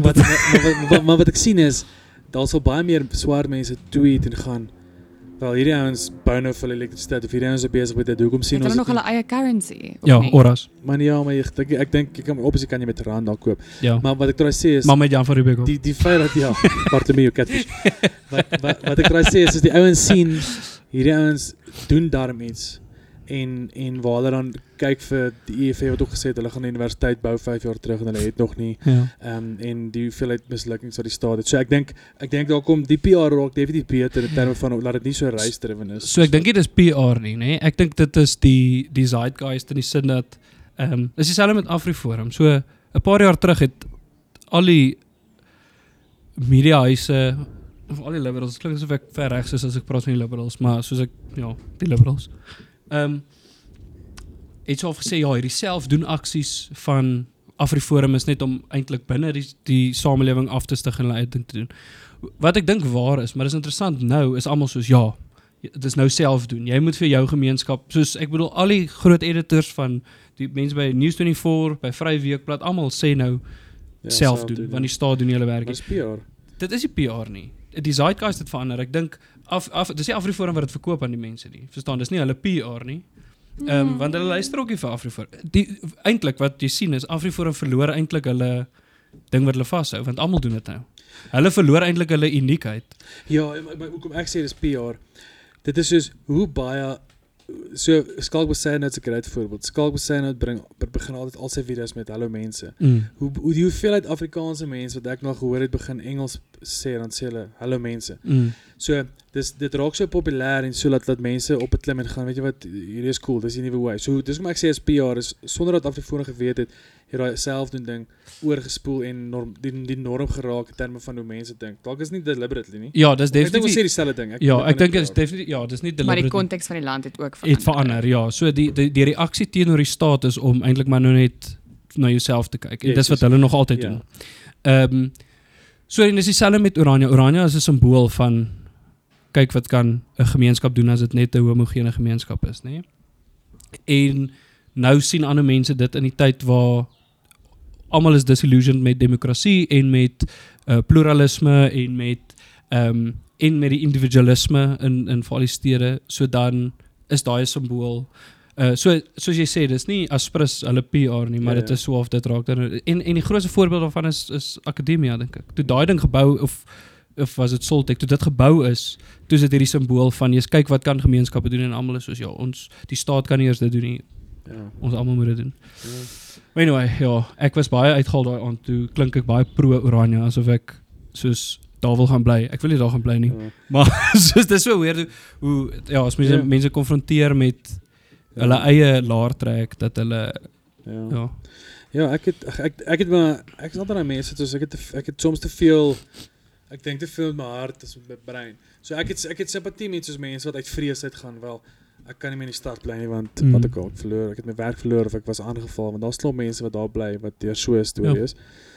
En dan ook die mense wat net voel like my eie, want ek dink dis 'n groot ding by Afrikaners, is soos my Afrikanerskap, ons is net hierdie klein anomalie in hierdie hele kontinent, like ek gaan net eerder op 'n plek bly. Dis maar laer trek. Ek gaan net by 'n plek bly waar ons self kan wees, waar ek my taal kan uitleef en dis maar dit kom uit 'n vrees uit. So ek het simpatie met daai mense. Ek was al actually daar. Ek het baie by weird, ek het al gebly vir 'n naweek.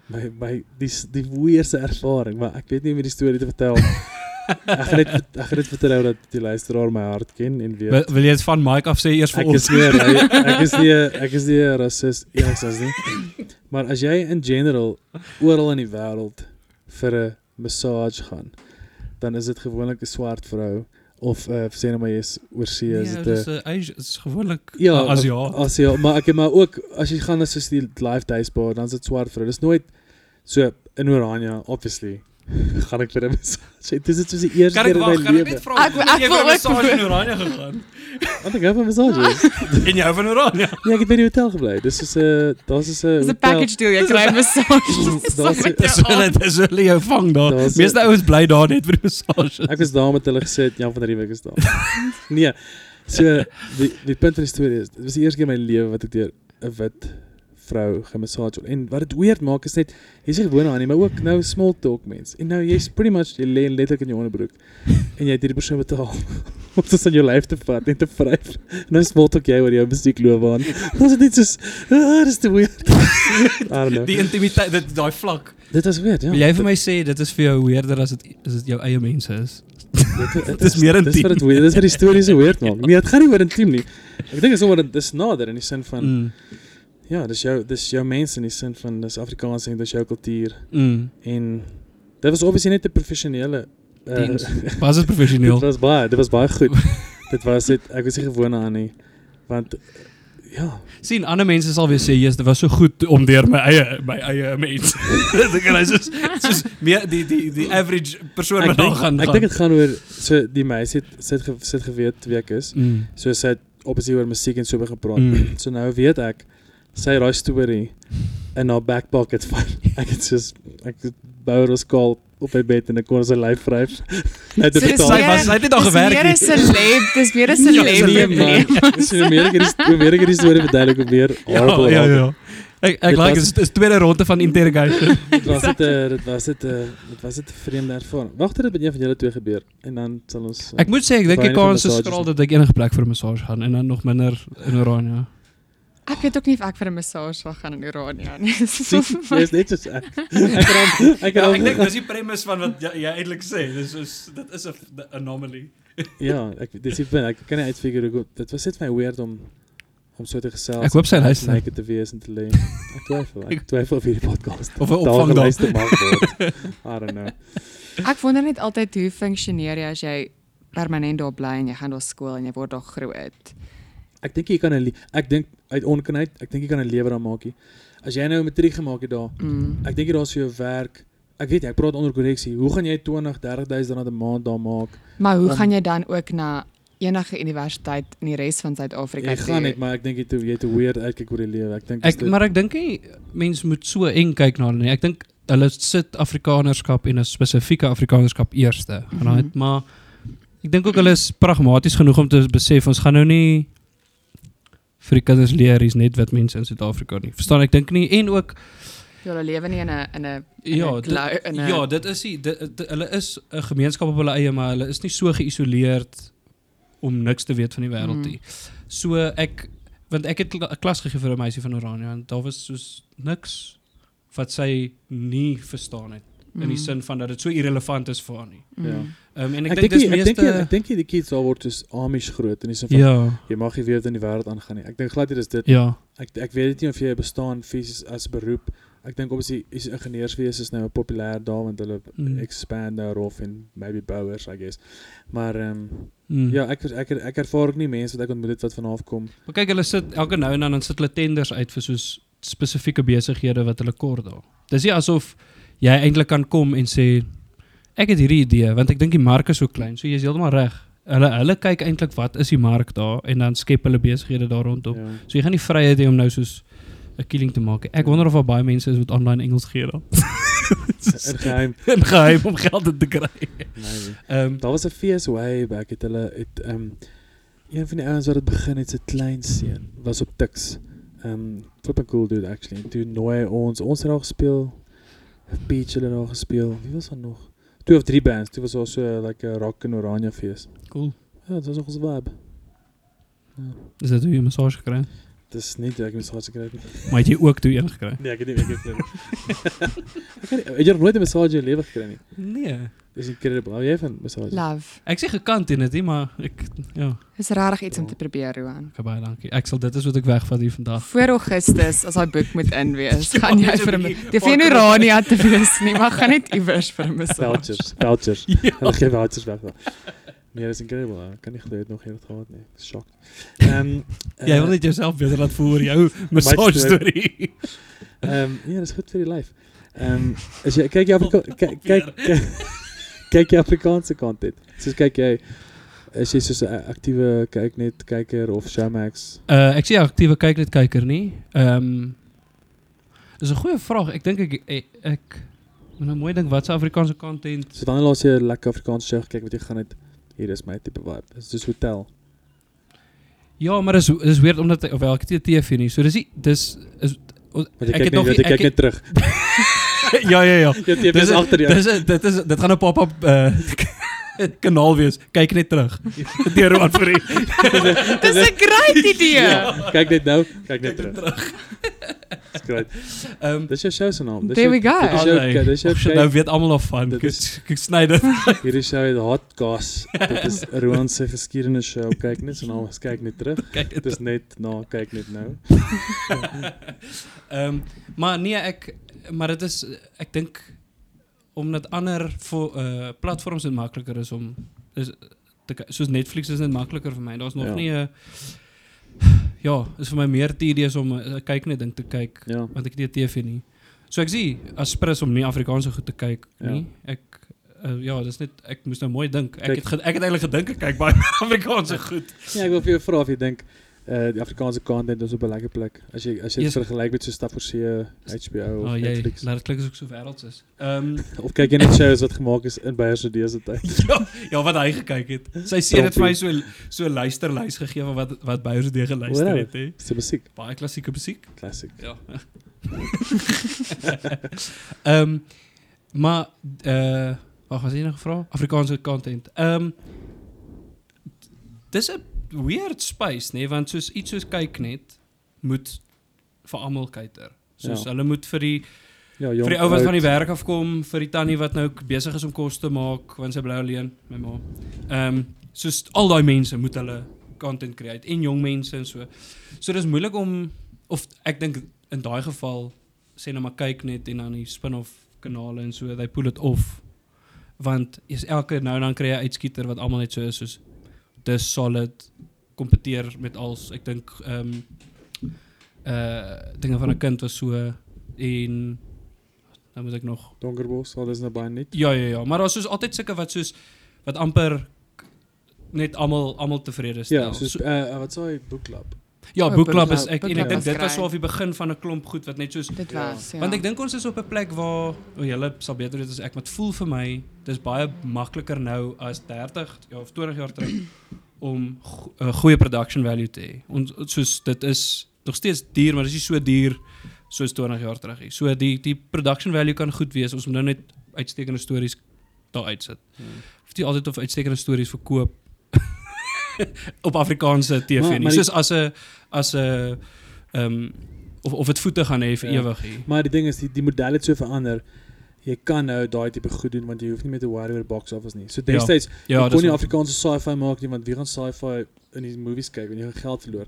Maar nou kan jy want alles word nou 'n streaming model. So nou gaan jy al hoe meer weird stuff. Soos Donkerbos was tog al 'n dan is ek nog as 'n donker show. So ek wil net sê Donkerbos is revolusionêr nie. Maar want is actually maar Engels en Afrikaans. Maar jy gaan nou meer in Afrikaans dink ek verskillende variety van stuff. So, dit is hoekom ek dink jy het vir gesê laas. Hoekom ek so hoekom ek 'n fan is van die Afriforum se streaming model want dit is net kompetisie op die tafel. Weet jy stem saam met my nie. Maar dis ek stem daaroor saam met die kompetisie. Dis net nog 'n plek waar mense kan gaan stuff create as jy nou belangstelling skryf en jy kan dit self doen.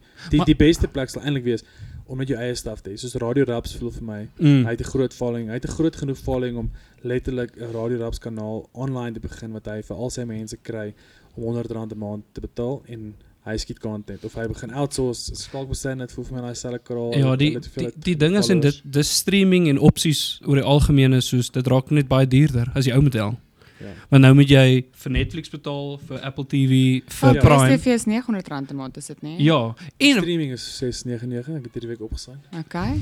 Maar jy kan Netflix, Showmax, Apple. Maar dan trek jy weer by R1000 as jy alles op. As jy alles op, ja. Okay, ja. So ek dink maar dat jy baie content. Die versplintering van die goeders dat almal hulle eie ding doen of dat daar so baie streamingdienste is.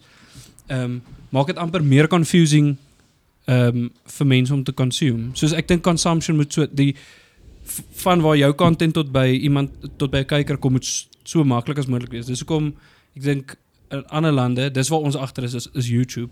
Ek dink soos Ja. dit het ons nog nie afgepoel nie. Ons het een streamer en dit Dan Meis. Ja. Wat dit voltyds doen. Ja, en dit is omdat hy Casey Neistat. hy het na die Amerikaners toe gegaan Ja. en daar gaan leer. So YouTube, omdat ek hou van YouTubers, soos hulle punt die hele tyd is soos dis frictionless. Jy sit jou ding op en dit's dadelik. Ja. Niemand betaal daarvoor nie, dit is Ja. by die Jy kan by die sien hoeveel consumer. mense sien dit. Dis actually so insane. Ja. Soos met TV is dit hoeveel mense kyk binnelanders. Ek weet nie, dis maar thumbs up 200,000 sê net maar. Maar Ja. met YouTube is dit so, 1000 mense. Ja. My show. So ek dink as dit kom by content in die breë, dit daar's nog nie, ek dink dis 'n missed opportunity. Maar ek praat baie met jou ook al oor soos content rondom podcasting is dis ook tweeledig, soos jy moet 'n mark educate amper daaroor, want klank is nie 'n vreemde medium nie. Dis net soos radio is die Ja. beste medium. Ja, it's die oudste medium pretty much. Ja, dis en is wel skryf is ouer. Dis nie 'n medium. Ja, die radio Noag daar op die ark. Ek het nie skryfdag gesien as 'n medium. Die Bybel was die eerste podcast. Ja, dis ek het dit. Hy het ons sy tablets opgemaak te speel uit die 10 gebooie. Ja, maar so klank as medium is nie die ding wat jy hoef te verkoop nie. Ek dink die mark is daar, maar om die wissel van soos podcasting daar te stel. So soms hang dit ook van creators af om net te educate in daai opsig, Ja. om dan nou nuwe Ja, wat ek weet Cliff Central is al amper, ek weet nie, Ja. dit is Cliff Central net 10 jaar. Is dit so lank? ek dink hulle is Wat? 'n bietjie ouer. Ja, ek dink die podcast, ek dink die mark is nou al hier so. Ek dink die content kort nog. Ja. Weet jy wie is Dan Meis? Jy weet jy is Casey Neistat.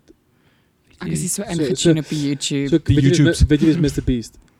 Ja. Okay, cool. Okay, Nee, maar to be honest, dit is ook ja, dis niche. dis ook die ding, soos YouTube as geheel is ook 'n bietjie so groot deel Ja, in ja. Suid-Afrika. Ja. Dis nie net Afrikaans. Maar die ironie is Netflix is eintlik 'n groter threat. Ag, YouTube is 'n groter threat. YouTube is 'n groter threat vir Netflix as enige ander streaming channel. Want elke sekonde word daar soos honderde ure. Dit is so. Netflix sê self hulle grootste kompetisie is gaming. Dit gaan oor tyd vir Netflix, nie content nie. Ja, maar ek bedoel content is opgelaai, want almal Ja, soos ja, nee, Netflix die- laai baie shit op, maar eintlik is elke sekonde word op YouTube goed opgelaai. Ja. Maar wat ek wil sê, so Dan Meis is hierdie streamer van die streamer. Hy's hierdie content creator van die Kaap. Hy het soos 800,000 followers. En Casey Neistat is like die OG van Ja, van 'n ou wat elke dag 'n video gemaak het van soos hoe hy skateboard ry, hoe sy dag gelyk het. Hy's net soos 'n genius maar daag het en hy's die eerste ou wat begin groot deals kry het. So toe kry hy geld by Nike om 'n ad te maak vir hulle. Toe vat hy die geld, toe travel hy soos oor 30 lande of iets. So skiet hy die hele Nike ad oor hom wat travel, fascinating. En toe verkoop hy sy company aan CNN, maar nou is hy die ander dude, Mr Beast, wat elke week of elke dag wat hy 'n video Nee, nie maak. elke dag nie, nee, want sy productions is te groot. Ja. So wat hy doen is, maar hy's 'n filantroop. So hy gee omtrent al sy geld weg. So wat hy doen is sy video's het te doen met jare se kompetisie. So vandag gaan hier's 'n Lamborghini en wie die Lamborghini kan vashou vir die langste tyd, kan die Lamborghini wen. Hy doen sulke goed. Hy het so enige gedoen wat jy 'n Uber moes boek en dan so jy boek 'n Uber dan is ek nou een van Mr Beast se employees en dan as ek jou afgelaai dan is dit so cool. Jy kry die kar. So dan gee hy net vir vreemdelinge. Hy het 10 karre weg en die laaste een was so 'n Ferrari. Maar die challenges is baie, as mens nou 'n lineage wil vat, net om Mr Beast te verstaan, is dink net 'n minder bate van ag, wat is die waar was af nou weer MK wat? nee, Johnny Knoxville hulle. Ja, oor Jackass. Jackass. So dis daai, ek wil amper sê daai bro challenges. Ja. Daai tipe, so dis die content. I like so, dis so dude. Maar Okay. hy's 'n dis 'n weird naam vir hoe hy eintlik is as Ja, persoon, want ja. hy's glad nie so macho in Heavy terme van nerdy dude, ja. ja, daar's die masculine hy het actually ek dink sy verloofde nou, sy meisie kom van die Kaap af, maar hy is op die oomblik die ou wat die eerste YouTube biljoenêr gaan wees oor sy trajectory en hy het so al die geld in die wêreld en hy het hierdie groot charity onder 'n organisasie en hulle bou nou 'n skool in Khayelitsha. Ek weet nie of jy gesien het nie. Maar Dan Meis, hierdie Kaapse dude, het nou 'n job gekry by hom om so sy charity goed te gaan ran. Want Dan Meis se hele ding is ook soos ek wil content maak wat waarde het en dit was sy hele was dit jou beat of jou niche en toe kry hy nou die moerse pos by Mr Beast. Maar is dit fascinating daai wêreld? Dit is 'n hele deep dive. Dit is die average mense ken nie Mr Beast nie, maar die weering is hy hoort eintlik op soos die Time magazine se top 100 mense. Ja, want as jy kyk soos ek nou dag toe so hy die grootste YouTube channel in die wêreld, né? Nee, PewDiePie het nee, PewDiePie het ons geduik. Nee, PewDiePie is af. Maar ek dink Mr Beast is 'n streamer, gamer. Okay. Maar Mr Beast is dan die grootste YouTube channel in die wêreld, as ek dit reg het. Subscribers. En is soos ek bedoel hy sit nou vandag 'n video op en dan volgende week is dit al 50 miljoen. Ja. Wow. Maar hy doen groot eksperimente. Hy die ene het hy 'n huis gebou, het jy daai ding gesien met die ou. Hy bou 'n hele huis en dan die huis is daar's 'n sirkel om die huis en die ou mag net nie buite die sirkel gaan nie. Hy moet vir 'n maand alleen bly. En dan moet hy sy vrou en sy kind al los en dan gee hulle vir hom kos letterlik vir 'n maand en dan en dan wen hy die geld. Sy doen sulke weird social goed, maar fascinating channel, maar dis dit content. Maar ook baie meticulous. So interviews wat jy met hom sien, dan sê net soos die goed is net so perfek geplan. Die editing is perfek sodat dat jy kyk die hele video. Daar's nie eintlik narrative nie, dis eintlik net intrigue. Yes. En wanneer hulle post en soos dit is nou die wetenskap van YouTube wat hom nie net sy content nie, maar daai goed. En ek dink in Suid-Afrika is daar weer nie daai meticulous. Ja. Ons skiet bietjie in die wind. Yes. Hy het 'n fascinating ene oor. Hy en sy 5 vriende het soos in die cheapste hotel. Hulle het soos van die cheapste tot die duurste hotel in die wêreld gegaan. So dan is dit een video wat hulle soos oor wat ek al 7 lande reis en vir 5 mense bly en dan alles wat geskiet word, alles geëdit word. Maar hy hustle ook al vandat hy soos 10 is of iets. Ek dink so sy eerste video is dat hy vir iets soos 'n hele dag net wat is 'n ander YouTuber se naam net die hele tyd sê. Soos hy doen soos simpel goed. Dis regtig simpel goed. Maar dis intriguing vir 'n moerse klomp mense en dit is hoe hy dit. Maar dis TV, dis hoe ek sê dis TV. Dis soos mense wat dit hier kyk. Maar hy het obviously ook die golf gevang op die regte tyd. Ja. Dis Casper Lee en daai ouens ook die golf gevang het voordat dit massive geraak het en almal het dit begin doen. Dis 'n goeie voorbeeld want hy YouTube nie, maar hy YouTube nie meer nie. Nee. So hy het die golf gery van YouTube en dit het toe diversify. Maar hy het net klomp companies. Hy was nou maar soos 3 weke terug in die nuus oor al sy massive startups en ja, so hy as dit nou gaan oor golf dink ek is hy 'n goeie voorbeeld. Ja, hy het geown. Maar sal hulle in Orania kan content kry? Dude, TikTokers sal loop al bro. I don't know. So TikTok gaan 'n paar TikToks gaan skiet dan. Wel, jy gaan ons nou Oranje dus jy kan vir ons gaan uitvind. Okay, ek weet nie ek het nog vra aan Loralie, het jy nog 'n topic? Ons kan 'n break vat en 'n cheers drink. En dan verder gesels. Ja, ek het die abstract en die conclusion van jou thesis gelees. Dis baie meer as meeste mense. En ek het wat sê van die idee of van die van die idee. O ja. En ek het deur die chapter oor die vroue in die anti-kommunistiese beweging skryf nou volle paper daaroor. Ja. Rarig. So daar is miskien 'n topic waar ons kan. Ja, jy het gelees oor dit ek. Hy het tot nou toe gedink dit gaan oor kommunisme. Kommunisme in die NG. Ek het nooit gekorrigeer. Ja. Ek diversify sonder om die werk te doen. Goeie vriende, laat jou nie die waarheid praat nie. Shocking. Ek wil graag die hele ding lees. Dit gaan net 'n rukkie vat. Hoeveel bladsy is dit? 295 dink ek. Rond, ja. Ja. Wag vir die movie, ek sê mos. Toe hy my vra waar kan hy dit eens kry? So ek wag vir die movie. Dit is maar dis fascinating van jou lewe. Jy geniet dit om te lees en navorsing. Ja. Want ek dink nie baie mense doen dit nie. Ja, glad nie, maar mense oor die topics waaroor ek dit doen nie. En is nie dit lei nie. Daar's mense wat nie almal moet dit doen nie. Soos ek voel redelik ek moet deel wees van 'n ekosisteem. So as dit ook gaan oor om te kommunikeer buite toe, is dit ook belangrik om sê nou maar met iemand wat beter kan kommunikeer met die buitewêreld te praat oor goed. Soos ek en Bouwer baie praat oor dit. Want dis 'n ekosisteem, is soos 'n onderbou van die good stuff wat bo kan uitkom. Ja. So ek sien dit ook, jy doen daai harde werk, daai leeswerk en skryfwerk en 'n teses gaan niemand lees nie, maar dat die goed wat daar losgemaak word en die rol wat jy daarin gespeel het, kan dalk ergens uitkom. So wat is die paper wat jy nou gaan skryf vir die vroue in die anti-kommunistiese beweging? Ek het 'n eerste weergawe daarvan gegee nou dag by 'n konferensie. Dit was baie goeie feedback, toe getoets. Yes, ek gaan jou nou sê wat gebeur het. Ek gaan eers die premise gee. So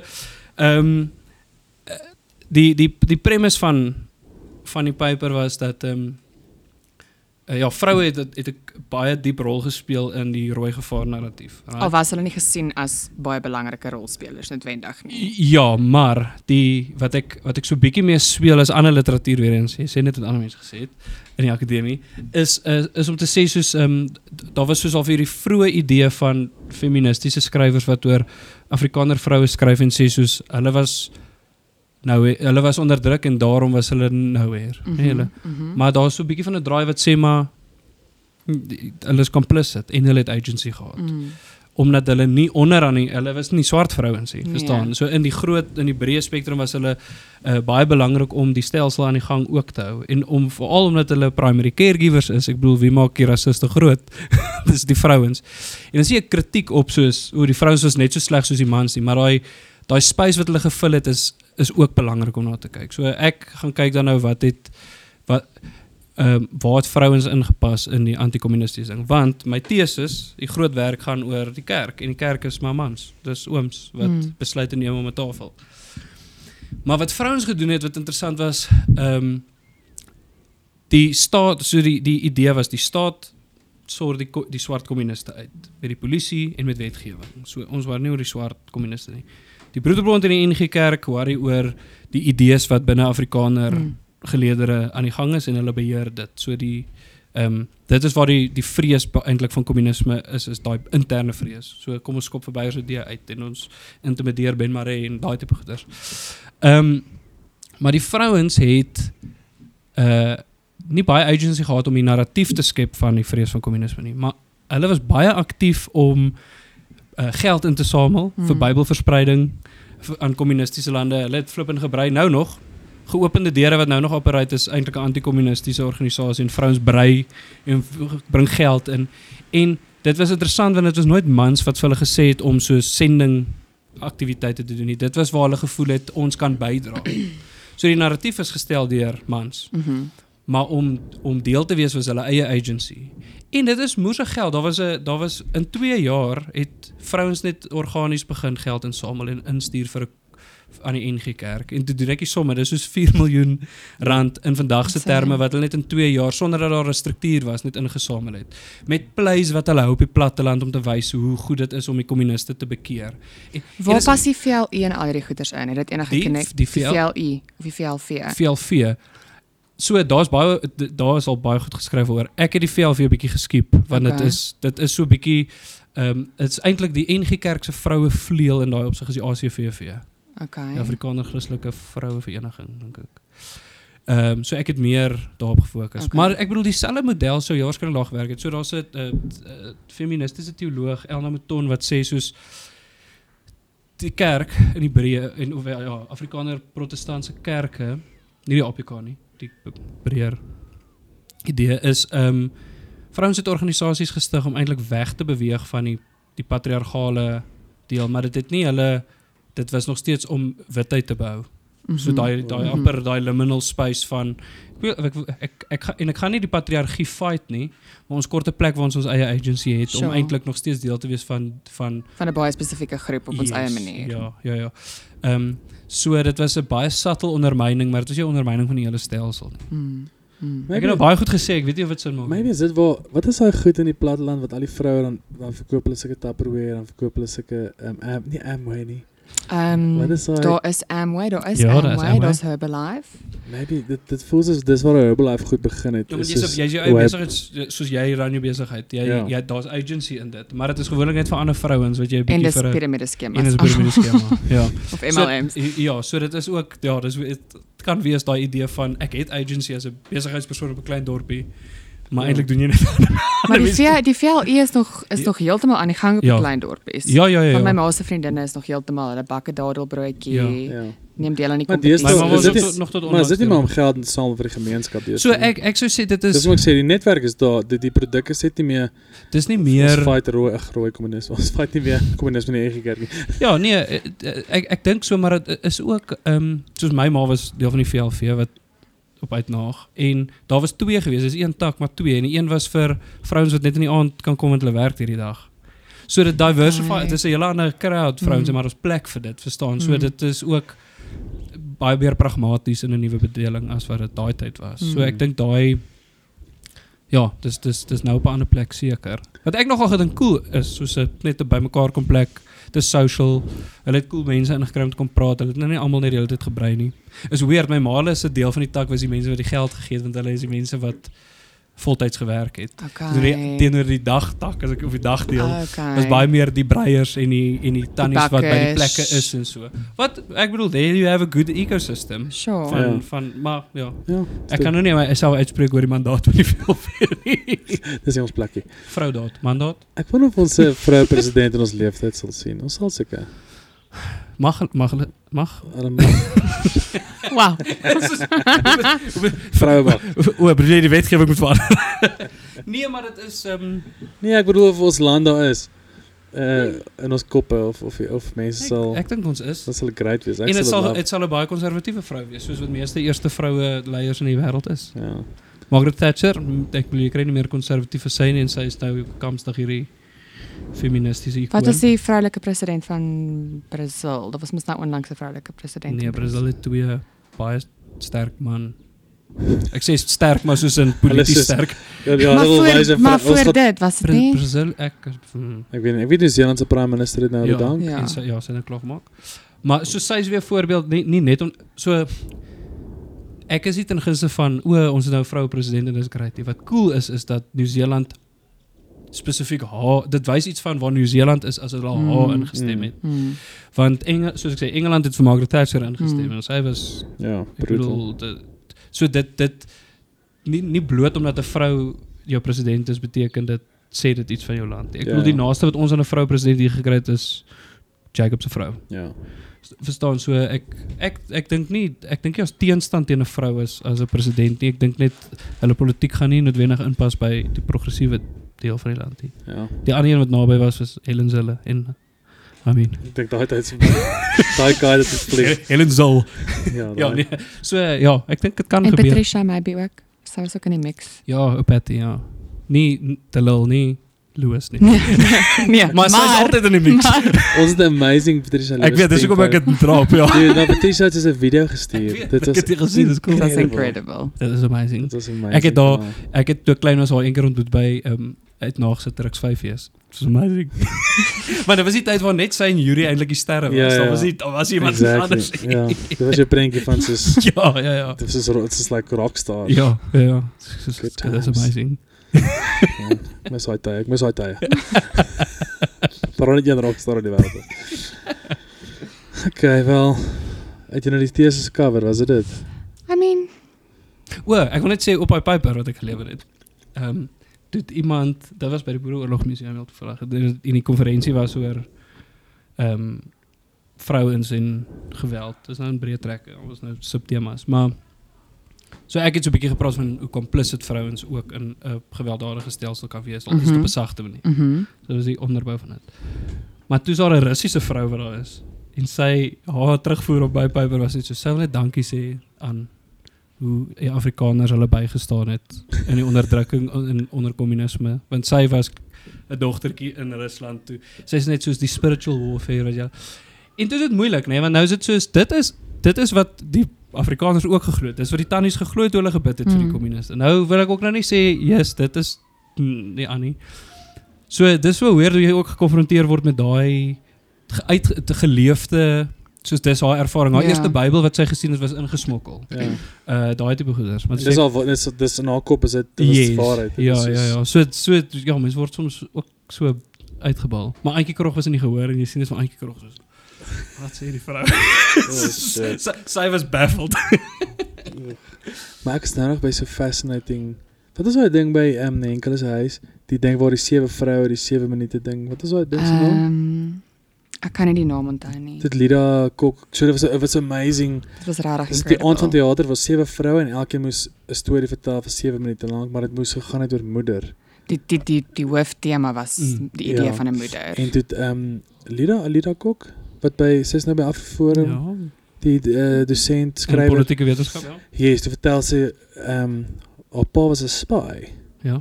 Maar dit was ek het dit nooit geweet nie. Toe begin sy die storie, dit was 'n insane storie oor 'n sigaretpakkie. Jou pa was besig om soos 'n Oor die recording device in die ja, sigaretpakkie. en te vra hy maar net soos oor die kleur, kan mens die rooi sien of die grys sien, toe verf sy dit betaal.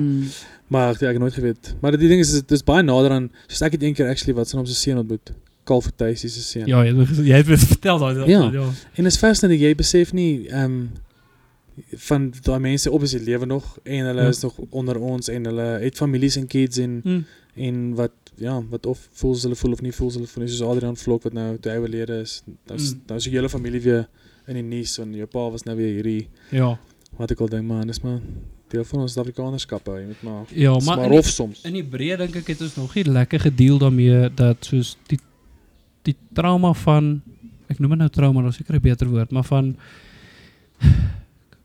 soos dis traumaties as jy 'n wit lewe geleef het onder apartheid en dit is alle wit mense en dan beweeg jy in hierdie drasties veranderende pluralistiese samelewing, né?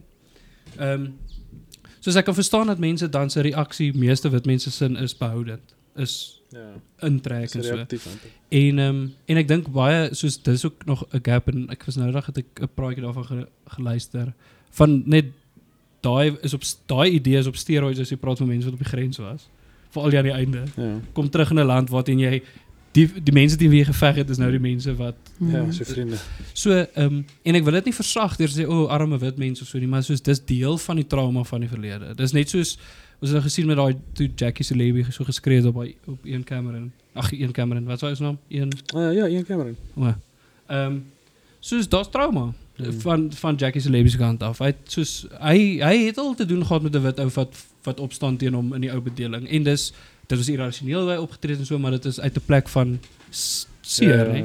So daar's so baie van daai ons wil politieke antwoorde hê vir 'n klomp goed in Suid-Afrika, hè. En sekere goeters het net politieke antwoorde, maar net vir verhoudings het ons nog nie met trauma gewerk soos wat ons eintlik kan nie. En dis verskillende traumas vir verskillende mense. Ja. En dis nie verskonend nie, maar ek dink dis nogal en soos daai mense wat ook nou rondloop in die wêreld daar dat hulle die mynkonijne was. Ja. Dis is deel van. Ja man. Maar hey, daarom praat mens hier oor ten minste. Ons het die antwoorde. Ons kry die antwoorde. Nee, maar daai vers net nog altyd die emosionele kant van goed. Want net omdat daar is so min daar buite oor dit. Ek meen obviously daar's elke dag 'n politieke fight, daar's elke dag 'n reis insident. Maar daar's min plekke wat soos actually soos wat ek al wat klomp ouer witmans kan sit en praat oor soos die tyd op die grens en hoe shit dit was en hoeveel trauma hulle het. Ek weet nie of hulle sal nie, ek weet nie. So daar's 'n seker plekke. Ek weet van daai podcast, weet jy van daai podcast wat uitgekom het 'n jaar of 2 terug. Die ding se naam is Springbok of so iets wat net gaan oor maar dit is 'n kort episode, dit is weird, soos 2 minute, maar dit gaan nettelik net oor die trauma van witmans op die grens. So daar's so 'n ek het nou die vrou se naam vergeet, maar sy bly in Berlyn en sy het net so onderhoude begin doen met is dit die podcast? Ek weet nie of dit die podcast is, want sy het baie meer sy het die onderhoude. So sy het onderhoude gevoer net om die onderhoude die content. En sy was op 'n vergadering en toe sy daaroor gepraat en hulle wil baie graag praat oor dit. Dis nie iets en jy sien dit ook in literatuur. Daar's die afgelope 5 jaar baie ooms wat skryf oor hulle tyd op die grens. Nou hoe hulle skryf is 'n ander vraag, maar dat daar geskryf word en so sy ook of sê soos dat 3 ooms wil praat daaroor. Dat 3 ooms wil praat daaroor. Dit is daar. Wat hulle sê is shocking. En soos sy sê jy word as jy nou regtig wil luister na so 'n ou en sê nou maar ons sit soos dit ons nou sit en luister na so 'n oom, nie almal van hulle nie, maar jy word dan gekonfronteer met baie diep rasisme. Maar dat dit deurgepraat moet word, dink ek is daar nogal 'n behoefte. So ja, ek dink daar moet gepraat word. Ek weet nog nie wat daarmee gedoen moet word noodwendig nie. Maar dit is baie soos ek dink she's onto something there. Ek dink sy het heavy vertroue. Sy's heavy cool net oor die algemeen. Ek weet sy skryf nou 'n boek, maar ek weet nie of dit oor dit is nie. Maar ek dink as mens 'n wil hê oor gesprekke daaroor, is sy ja, naam onthou. Ek sal dit nou. Ek wonder of daai vrou is op daai rapport. Want sy was in die rapport. Ek dink sy was onlangs in die rapport. Is dit nie? Wie doen daai lekker rubrieke? Marie. Wat is sy van? Ja, Marie Levita. Ja. Ek dink dis wat ek van dit maar ek het dit afgelaai en toe sit ek 2 minute goed. Dit sit nogals. Ja, ek weet nie. Maar daar's baie gesprekke in die NG Kerk nou ook om dit te doen. Nice. Want ek bedoel hy drop the ball there. Ja. Dus die ingekerk het gesê jy Ek bedoel, as jy nou 50 is of hoe oud is, as jy nou even 55, dan is jy iemand wat gesit het met daai, dan is jy 'n 19-jarige laaitie wat op die grens Ja, was, met ja, soos, en jy moes mense skiet en wat ook al. ja. Ek dink die Yes. letsels daarvan is definitief Ja, baie duidelik in daai generasie van Die, Afrikaanse mans. Lucinda het net vir ons koffie gebring, Ja. baie. Dankie Lucinda. Yes, ek het nou dag toe het ek 'n lesing bygewoon. Jy sou so ou wat cool navorsing doen oor soos the everyday life van wit mense in onder apartheid. Maar hy sê toe sy nuwe navorsing is oor daar was 'n side commando op die grens. Hulle het colloquially die Moffie commando genoem. Ek weet nie wat dit eintlik was nie, maar dit was vir gay ouens. En hy wil dit ondersoek om te sê of wat hy so ver vind is dat daar party ouens was wat stryd was, maar wat dan Deel wil wees van daai. ja, want hulle wil nie Gaan fight nie. Hulle wil nie gaan fight nie. Wat so 'n fascinating ding in 'n apartheid staat is. So dis hoekom hierdie ou, ek sê nou hierdie ou, hy's soos nogal 'n gerespekteerde professor. Hierdie ou. Hierdie dude. Van voor hier.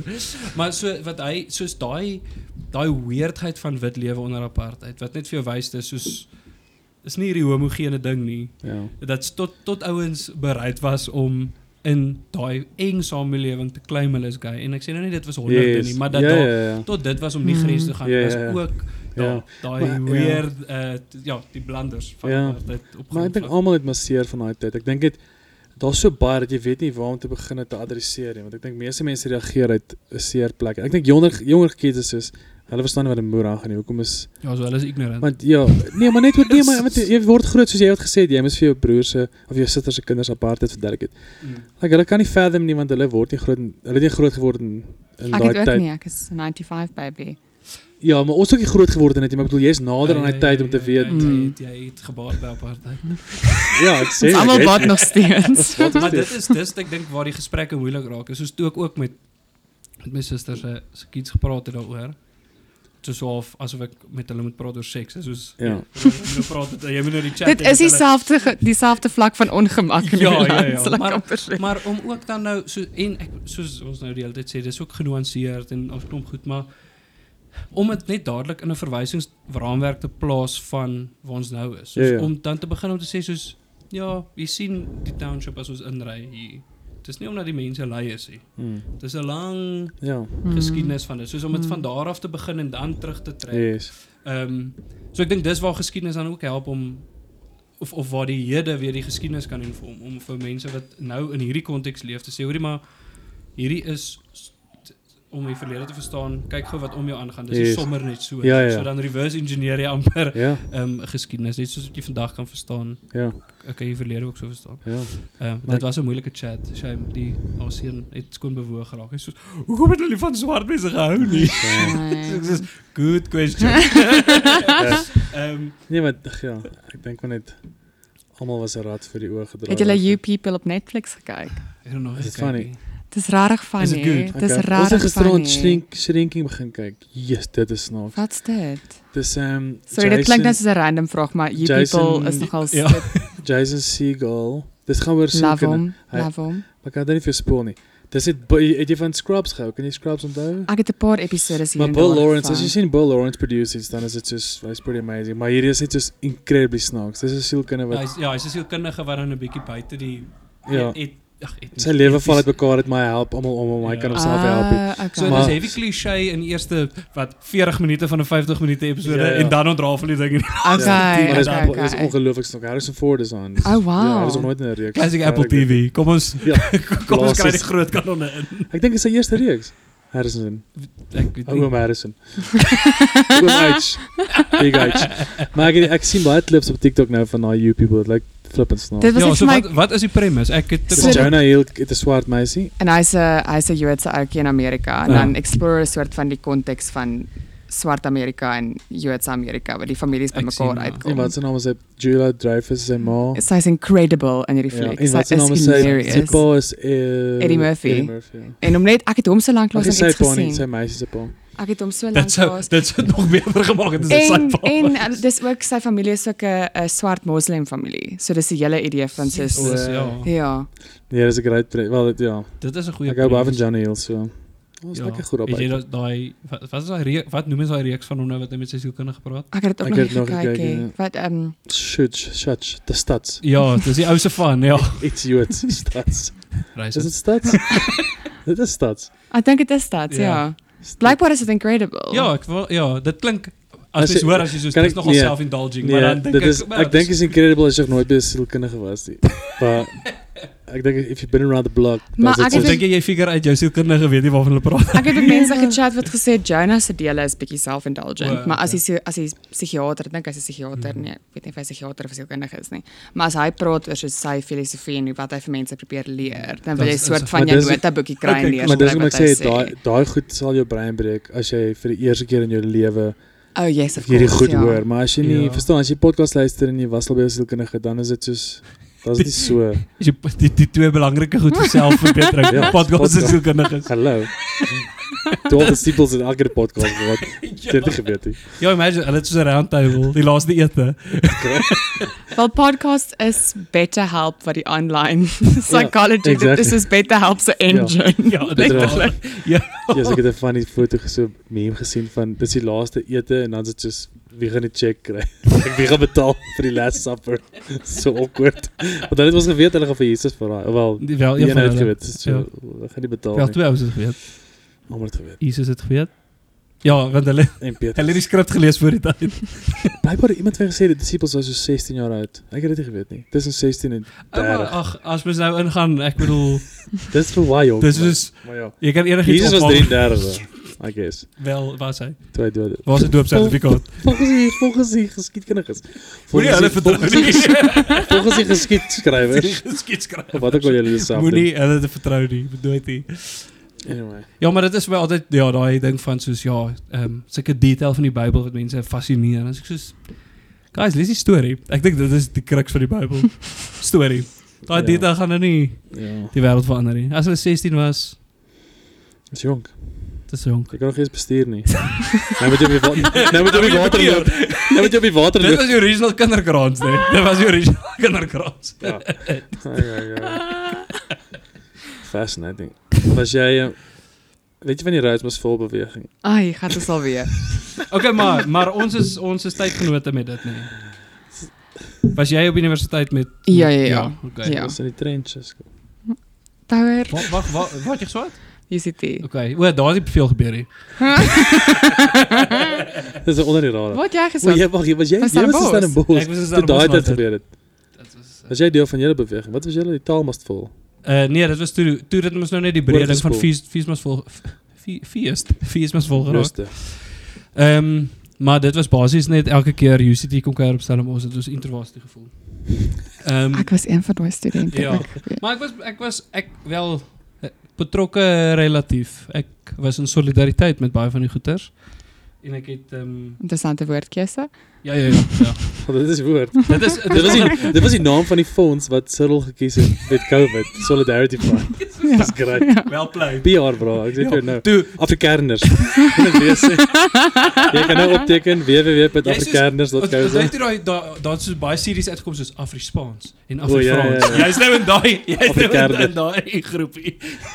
Hulle sponsor weergawe Van van Volkslied. Sorry Marie. Ja. Ja. Ja. Ja. Ja, Ons dit het met die koor gedoen actually. Al wat ek sê is wanneer julle oor 3 jaar kernkrag in julle huis het, gaan julle weet waar dit vandaan kom van Afrikaners. Ek sê maar net. Jy kry nou net vir 'n lekker spot daar by Afroforum met jou PR. Hy Wat? laat een. Ja, daaroor moet ons praat. Nee, ons gaan nog 'n lekker episode oor die show hê. Ons gaan vir Ernst nooi. Nee, maar dit gaan lekker wees.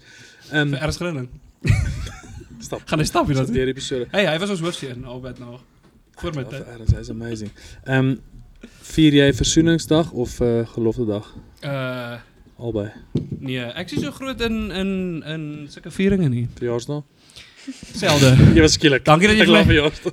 Ja, wel, jy het my verjaarsdag gemis laasweek. Dankie vir niks. Het jy laasweek verjaar? Ja, maar dis elke keer dieselfde gesprek want jy het nie 'n regte egte Facebook Wanneer nie. verjaar ek? Die 15 Januarie. Nee, ek verjaar die 15. Ja, wanneer verjaar ek? O, jy? Jy gaan dit weet nie. Exactly. Nee, So moet okay, ek maar ek het dit op in my kalender. Dis in Maart Geef my 'n iewers, cookie. dis in Maart, né? Ja, Ek het dit in my dit kalender. vergeet dan nie verjaar. Sorry, ons ken mekaar nog nie so lank dat ek moet weet wat. Fyn, Roan, ek verwag het glad nie. Het sou eintlik weird gewees. Maar ja, nee, so sulke herdenkings ek is so groot op dit nie. Maar is dalk net 'n loyaliteitsding. Ja, teenoor jou volk. Nee, teenoor enigiets. Ek is ook soos dis so ek met rugby ook is, of enige sport. Ek hou van die stommers, maar ek hou van goeie rugby meer. Jy hou van die game 20 jaar terug. Daai game is jou gunsteling game. Ek nog nie VP was. ja, hierdie game Hierdie deel van die gesprek gaan ek uitsit. Nee man, my joke is jy like geskiedkundige games, nie eerder nie. Die kruk van 'n goeie joke is om dit te verduidelik. Nee, maar ek dink jy leer te vang het. Nee, ek het net gegaan rugby. Ja, exact. Ja, maar Unisie het groot rugby. Ek bedoel dit was groot rugby seker daar. Unisie was massive op die rugby. Ja, en Grey interskole was huge. Massive. Ja. Ek het die Grey rugby games ook maar geskip. As ek nie hoef te gaan nie, het ek hulle maar. Maar wanneer moes jy hulle gaan? As jy in die koshuis was, moes jy soveel as moontlik Grey georiënteerde sportbyeenkomste bywoon. Ja, is dit julle soos broederskool wat Ons is reg langs mekaar. Ons 'n hek wat ons skei. Maar dis nie dieselfde naam nie. Dis nie soos Affie-seuns en Affie-meisies. Nee, dis twee verskillende skole. Ja, maar dis weer dat julle hulle soos getrou moes wees. Ja, maar wat is die ander skool? Ek gaan nie name noem nie. Wat is die ander skool dan van hulle? Oranje, ook al wil nie wat is Oranje? Oranje meisies. Was like net dat jy die hele tyd verkeerd Jy was in Unisie. Ek was in Unisie, ja. Maar ons ander seunskool was ook so St Andrews gewees. Ja. Wow. Ja. Stap die kinders nog aan 'n skooldrag daar in Bloemfontein rond? Is dit nog 'n Ek stap nie so baie in die malls rond nie. Dit was die koshuiskinders se al die bloeme het is malls. Dit is die Ja. ding. Nee, ek weet nie want ek sien nie baie skoolkinders hier. O ja. Jy het Malse Spoort ook oral. Dis Moenie nou jou rug draai op Malse is Spoort. dit Bloemfontein? Nee, dis Maselspoort. Maar dis was buite Bloem. Ja, presies, buite Bloem. Daar sê jy dit. Ons claim nie daai vir ons nie. Ja, dit het goed gebeur. Kyk, Ja, die eerste jaarskamp daar hierdie jaar was amazing, maar daai ding. classic. Dis dit waar die Kaugomkamp gehou word. Ja, ja. Oh, wow. Jesus, hoe weet jy van die Kaugomkamp? Wat is die Kaugomkamp? Dis die eerstejaars, dis die kerk se eerstejaarskamp Ek in het gevra Bloemfontein. om te speel of iets daar. Saam met Kobus Potgieter nog. Want Dion het laas daar opgetree. Hmm. Toe ja, kom ons los maar wat op die eerstejaarskamp is op die eerste jaar. Is dit 'n dit Dis is die- 'n kerkkamp, Dis né? Koffiekerk, ja, Koffiekerk. O, Daar hou okay. dit, ja. Okay. Maar is nie nou meer daar nie. Oh. Dis te klein. Die kamp, nie die kampterrein nie. Daar's Ja. te min mense in die kerk. Dis wat ek probeer sê. Sure, okay. Koffiekerk was massive toe ek daar was. Don't get me started. Dis nogals groot. CRC is ek in die grootste daar. Oef. Ja, dit is groot. Dit is groot, maar Baptiste is the way to go vir baie van die Afrikaanse studente en Afrikaanse jongwerkendes. Dis 'n Ja. kategorie vir kerk. Ek kan nog 'n lekker kerk-episode hê met 'n paar pastore. Kerk is ook 'n fascinating wêreld. Die verskillende denominasies en die aanslagte en Ja. ja. Ja, maar jy het al met 'n paar dominees hier deurgedra. Louis was al op jou podcast. Maar dit was As jy meer oor sy CRC storie. pastoor kan kry, sal dit baie interessant. Dit was meer oor Louis se storie dat hy die eerste gay Dominee was. ja, Of die eerste gay mens. hy's 'n seakolisie in die kerkwêreld. Staan Ja, dit is Was- dis ons beskryf Daar's die vriende kerk. parallelle. Ja. Daar's parallelle. Ja. Yes, ja, joh. Ekskuus Louis. Maar wat wou ek nog gesê? Van kerke en geskiedenis. Daar was 'n charismatiese kerk wat op Stellenbosch net oorkant Kruiskerk wat 'n NG Kerk is. Shofar. Nee, nee. Ja. Maar goed, dit is 'n goeie raaiskoot, maar in elk geval, toe het hulle soos 'n pop-up diens reg oorkant die NG Kerk, die NG Studentekerk. En toe die dominee van die NG Kerk het dit soos he wasn't having it, want hulle het ook hulle bordjies so gesit dat dit lyk asof jy moet parkeer by ons om by hulle te wees. Dit was so regte soos kinderagtige situasie. Prank. En eintlik wat mens moet doen, obviously met suits as jy los het. Maar toe die dominee iets beter gedoen en hy gaan toe oor. Hy soos in die diens in. nee, dit is net voor die diens, is nou daar's nog net ushers Ja, wat die mense inhelp. Nou is hy net soos met wie kan ek praat wat net onder Jesus werk hierso. Net soos hy sê soos ek gaan hierdie mense nou.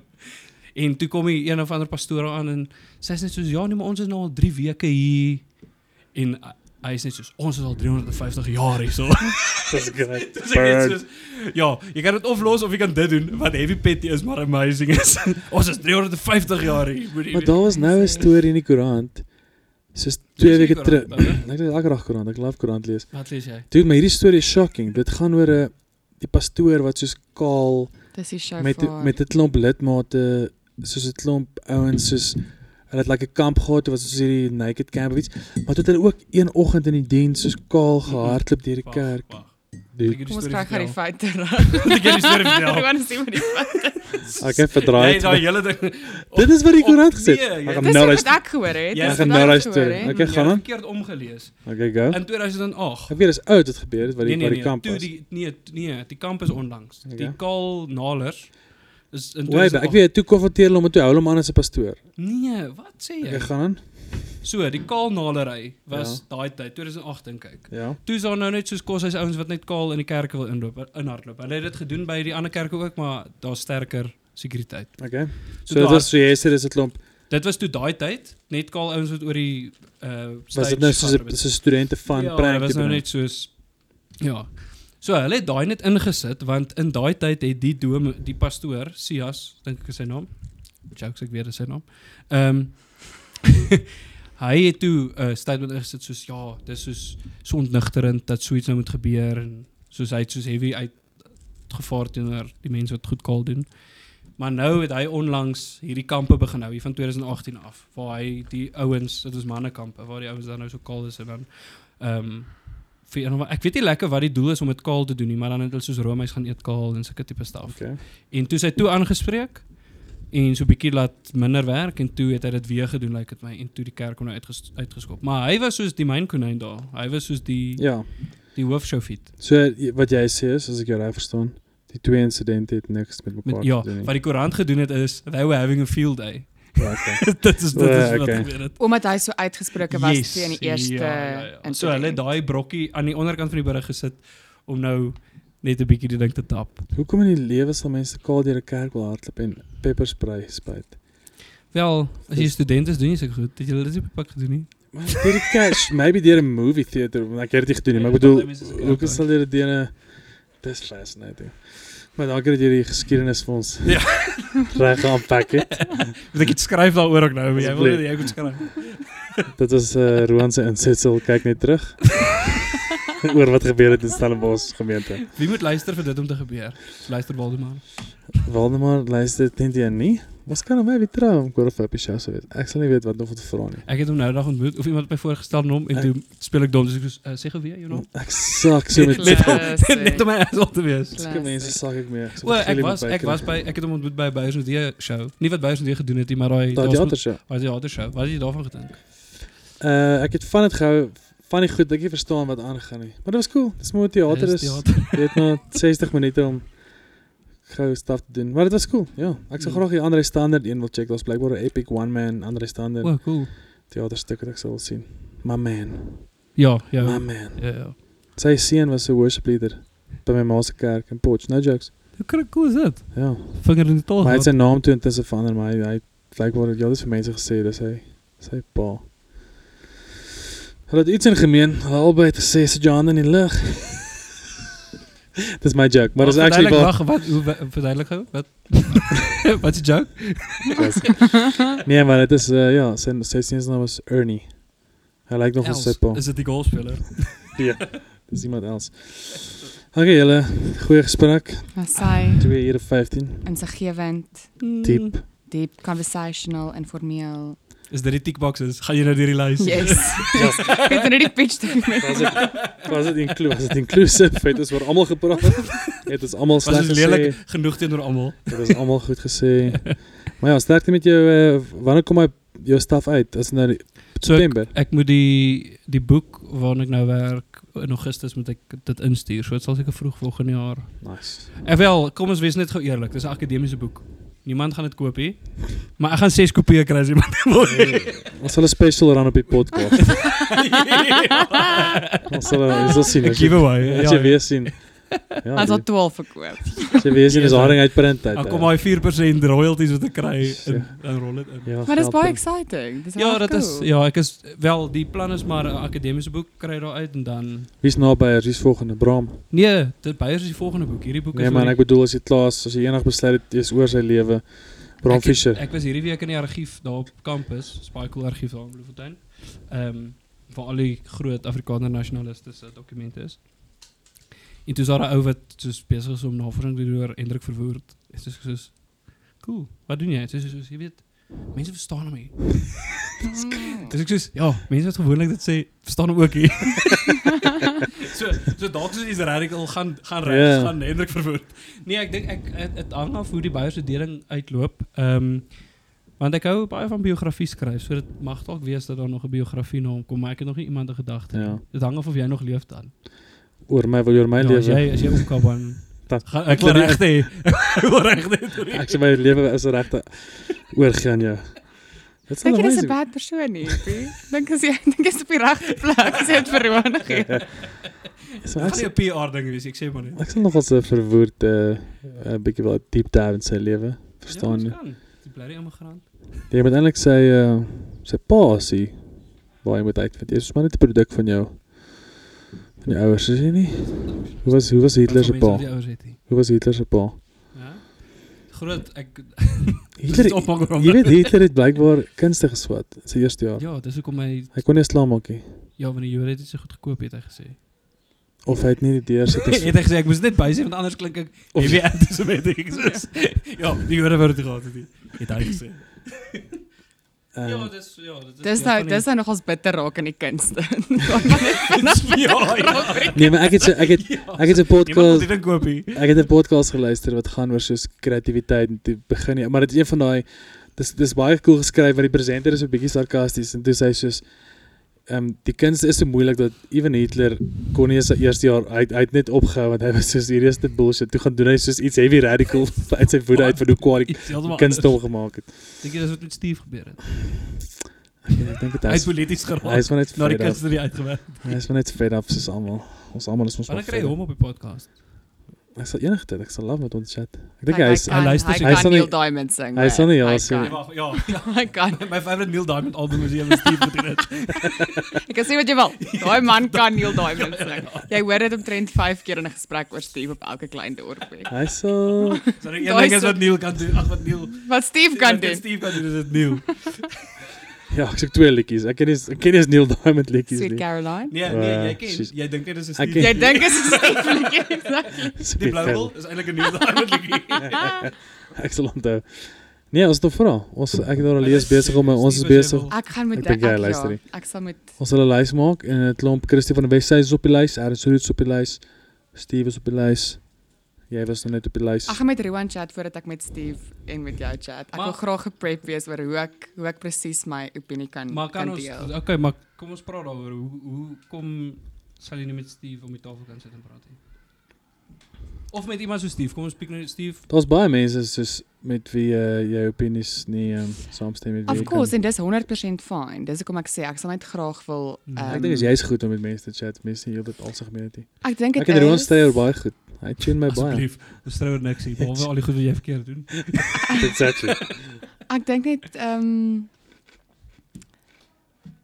hy sal nogal so intimiderende presence wees in die eerste plek. Ek weet ook nie Dis dit sy oë, sy aantreklike oë. Nee, weet jy, maar Nee, op daai punt, ek dink die manier wat hy met vrouens praat is Hy gaan het- interessant wees. Nee, maar hy het 'n die eerste keer toe ek hom ontmoet het, hy het 'n ongelooflike presence. Was dit Soos toe jy 'n massage gekry het op Oranje?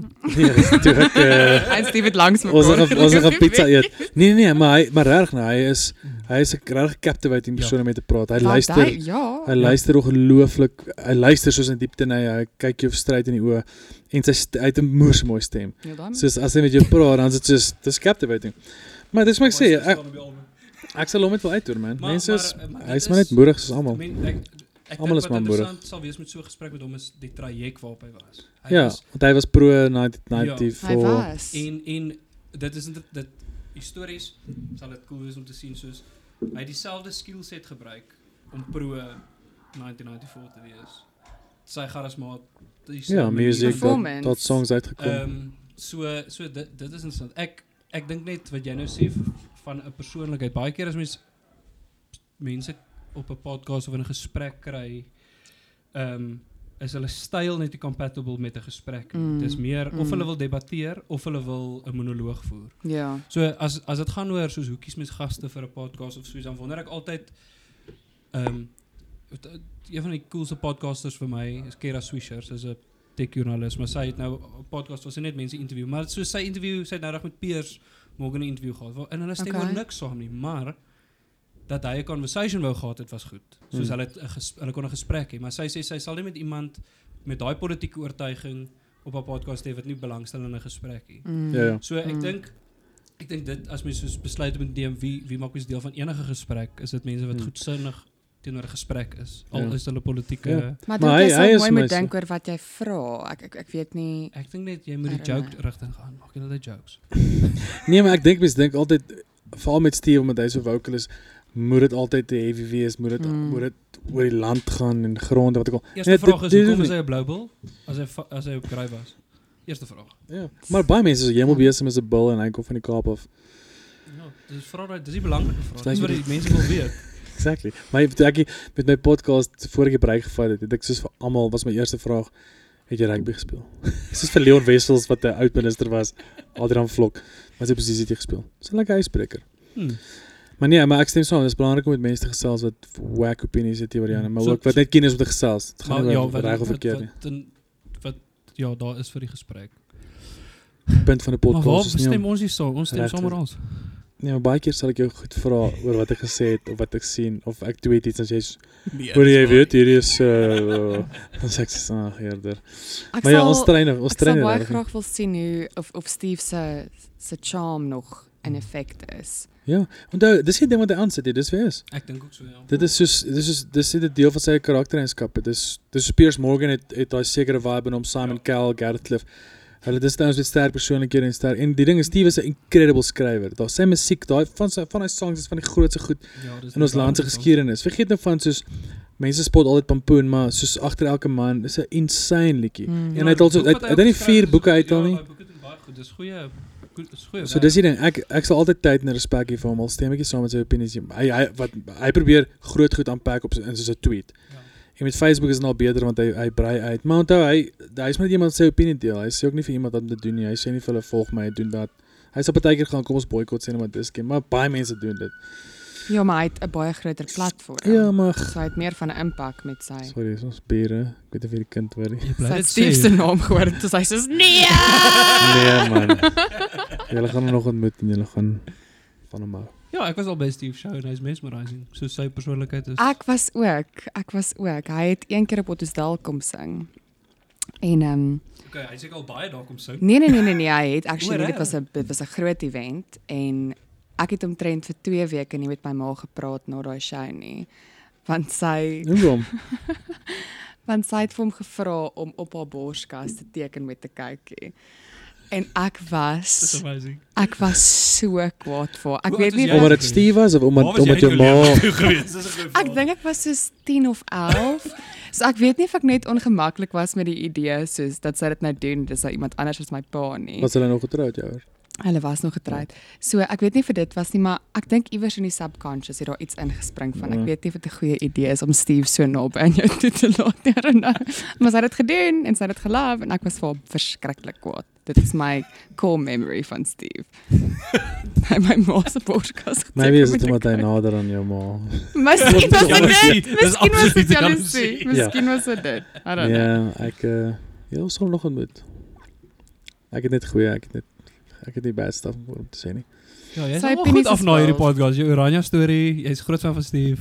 Nee, maar ek is nog altyd ek sê soos ek kan nie goed van die sleg nie. Die goed waarmee ek nie saamstem nie, kan ek skei van die goed wat ek van hom hou. En dit beïnvloed mekaar nie. Ek gaan nie nou dink hy's 'n shitty mens oor sy viewer wat ek al nie. Ek gaan hom steeds admire as 'n skrywer. So ons is nie tight in die sin van ek het nie op my foon, ons is nie vriende nie. Maar ek kan dis is die Kanye goeters en Jy hom nie op jou foon nie. Jy letterlik het nou dan gebruik Ek het oor al die mense wat jy op die foon het, toe stuur jy hulle nommers vir my om net te brag. daar was 'n paar lekkeres. Maar ek het nie Steve se Ja, nommer nie. ek is Evini, maar toe Ek lê het gaan nou mee praat. Ek het net sy e-mail. Nee, maar ek weet nie. Ek dink maar net dis goed is way te nuanced. Dis soos die Bill Cosby, Michael Jackson. Dis al daai goed. Dis soos die hele cancel gesprek. Moet jy nou op 'n sê net maar Bill Cosby. So ek het so insane ding gecheck oor ou het die hele ding gedoen oor Bill Cosby en dis dit soos Bill Cosby is die rede dat daar swart stuntmen. Die hele stuntmen kultuur in Amerika in Hollywood kom van Bill Cosby af. Want hy het gegaan, hy gaan nie die Kan fliek doen. hoofrolle kry nie. Nou is hulle staan. Want voor haar swart standpunt was dit wit mense wat geblackface was.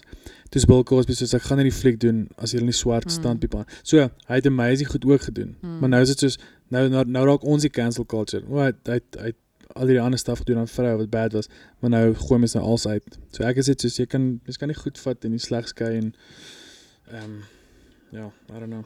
Dis my opinie. Cancel my. Ek luister die Kanye West met te begin, so ek wil nie eens praat Ja, oor ek nie. moet sê, ja, Maar ek luister nie sy stuff nie. Ja, ek weet nie wat om daarvan te dink. Want ek dink ook mens kan dit skei van mekaar, maar dis ook weer eens wie beloon mens. Ja. Dis dit. Maar so waar ek staan is ek beloon nie die een nie en ek cancel ook nie die ander nie. Ek kan net gaan cool sy views weer wat ek al is. Ek stem nie saam met dit nie, maar ek stem saam met sy goeie songs. En is dit. Ek dink dat jy moet altyd dan acknowledge. Jy moet kan gaan. Ja. Dis wat hy gedoen het en dit was horrible. Ja. Maar as jy Ek gaan nooit weer die Cosby Show kan kyk met dieselfde. Ek gaan nou net pirate. Nie betaal vir. Ja, true. Maar dis die hele Harvey Weinstein ding ook. Elke tweede A-lister kom deur 'n Harvey Weinstein movie. So dan moet jy ook daar goed, jy kan nie na Matt Damon kyk nie, jy kan nie na helfte van die vroue kyk nie, want dit is soos Harvey het hulle almal besoedel en Ja, ek dink ook is seker maar die konteks van wat die persoon gedoen het. Ek dink daar's 'n verskil tussen iemand wat 'n uitlating maak en iemand wat iemand fisies ja, assault. Like I think there's a difference in that. Ek weet ook nie, dis 'n moeilike gesprek. Ja, kom ons los vir 'n ander podcast. Ons los Wat 'n ander podcast gaan jy weet jy maar hoor? daar is 'n great podcast To Catch and Kill, die een oor Harvey Weinstein. Met Ronan Farrow. Ronan Farrow. Dis Daai dis man met is dis ruthless. Dis wat se naam se seun, Woody, wat se naam? Nee, Woody Allen. Woody Allen en Mia Farrow se seun. Dis 'n great podcast. Dis maar oor hoe hy Dis gevang is, incredible. hoe Harvey gebast is en hulle op interview daai vrou wat 'n wire gedra het sodat hulle hom kan. Dis regtig 'n Dis briljante goed. podcast. Ricky Gervais het nog so 'n joke gemaak by die Emmys. Dis hy soos julle almal is nou banger vir vir Ronan Ronan Farrow Farrow, as ja. nog iemand. Ja. Dis great. Okay julle. Ons Alright. wrap it up. Geëindig op 'n moeilike Ja, topic. ja, cool. Nee man. Dis my word. Stel weer oor daai storie. Sterkte, geniet jou trip in Swede en in Nederland. Geniet die Swarte Piet, sterkte met daai innerlike gesprek. Ek was in Nederland toe dit die laaste jaar van Swarte Piet was. Dis nou Roete Piet. Hulle sê nou net hy het roet op sy gesig, nie blackface nie. Classic. Baie vreemde shift. Maar sterkte met daai innerlike konflik. As jy daar is. Cheers. Cheers, Lord. Bye.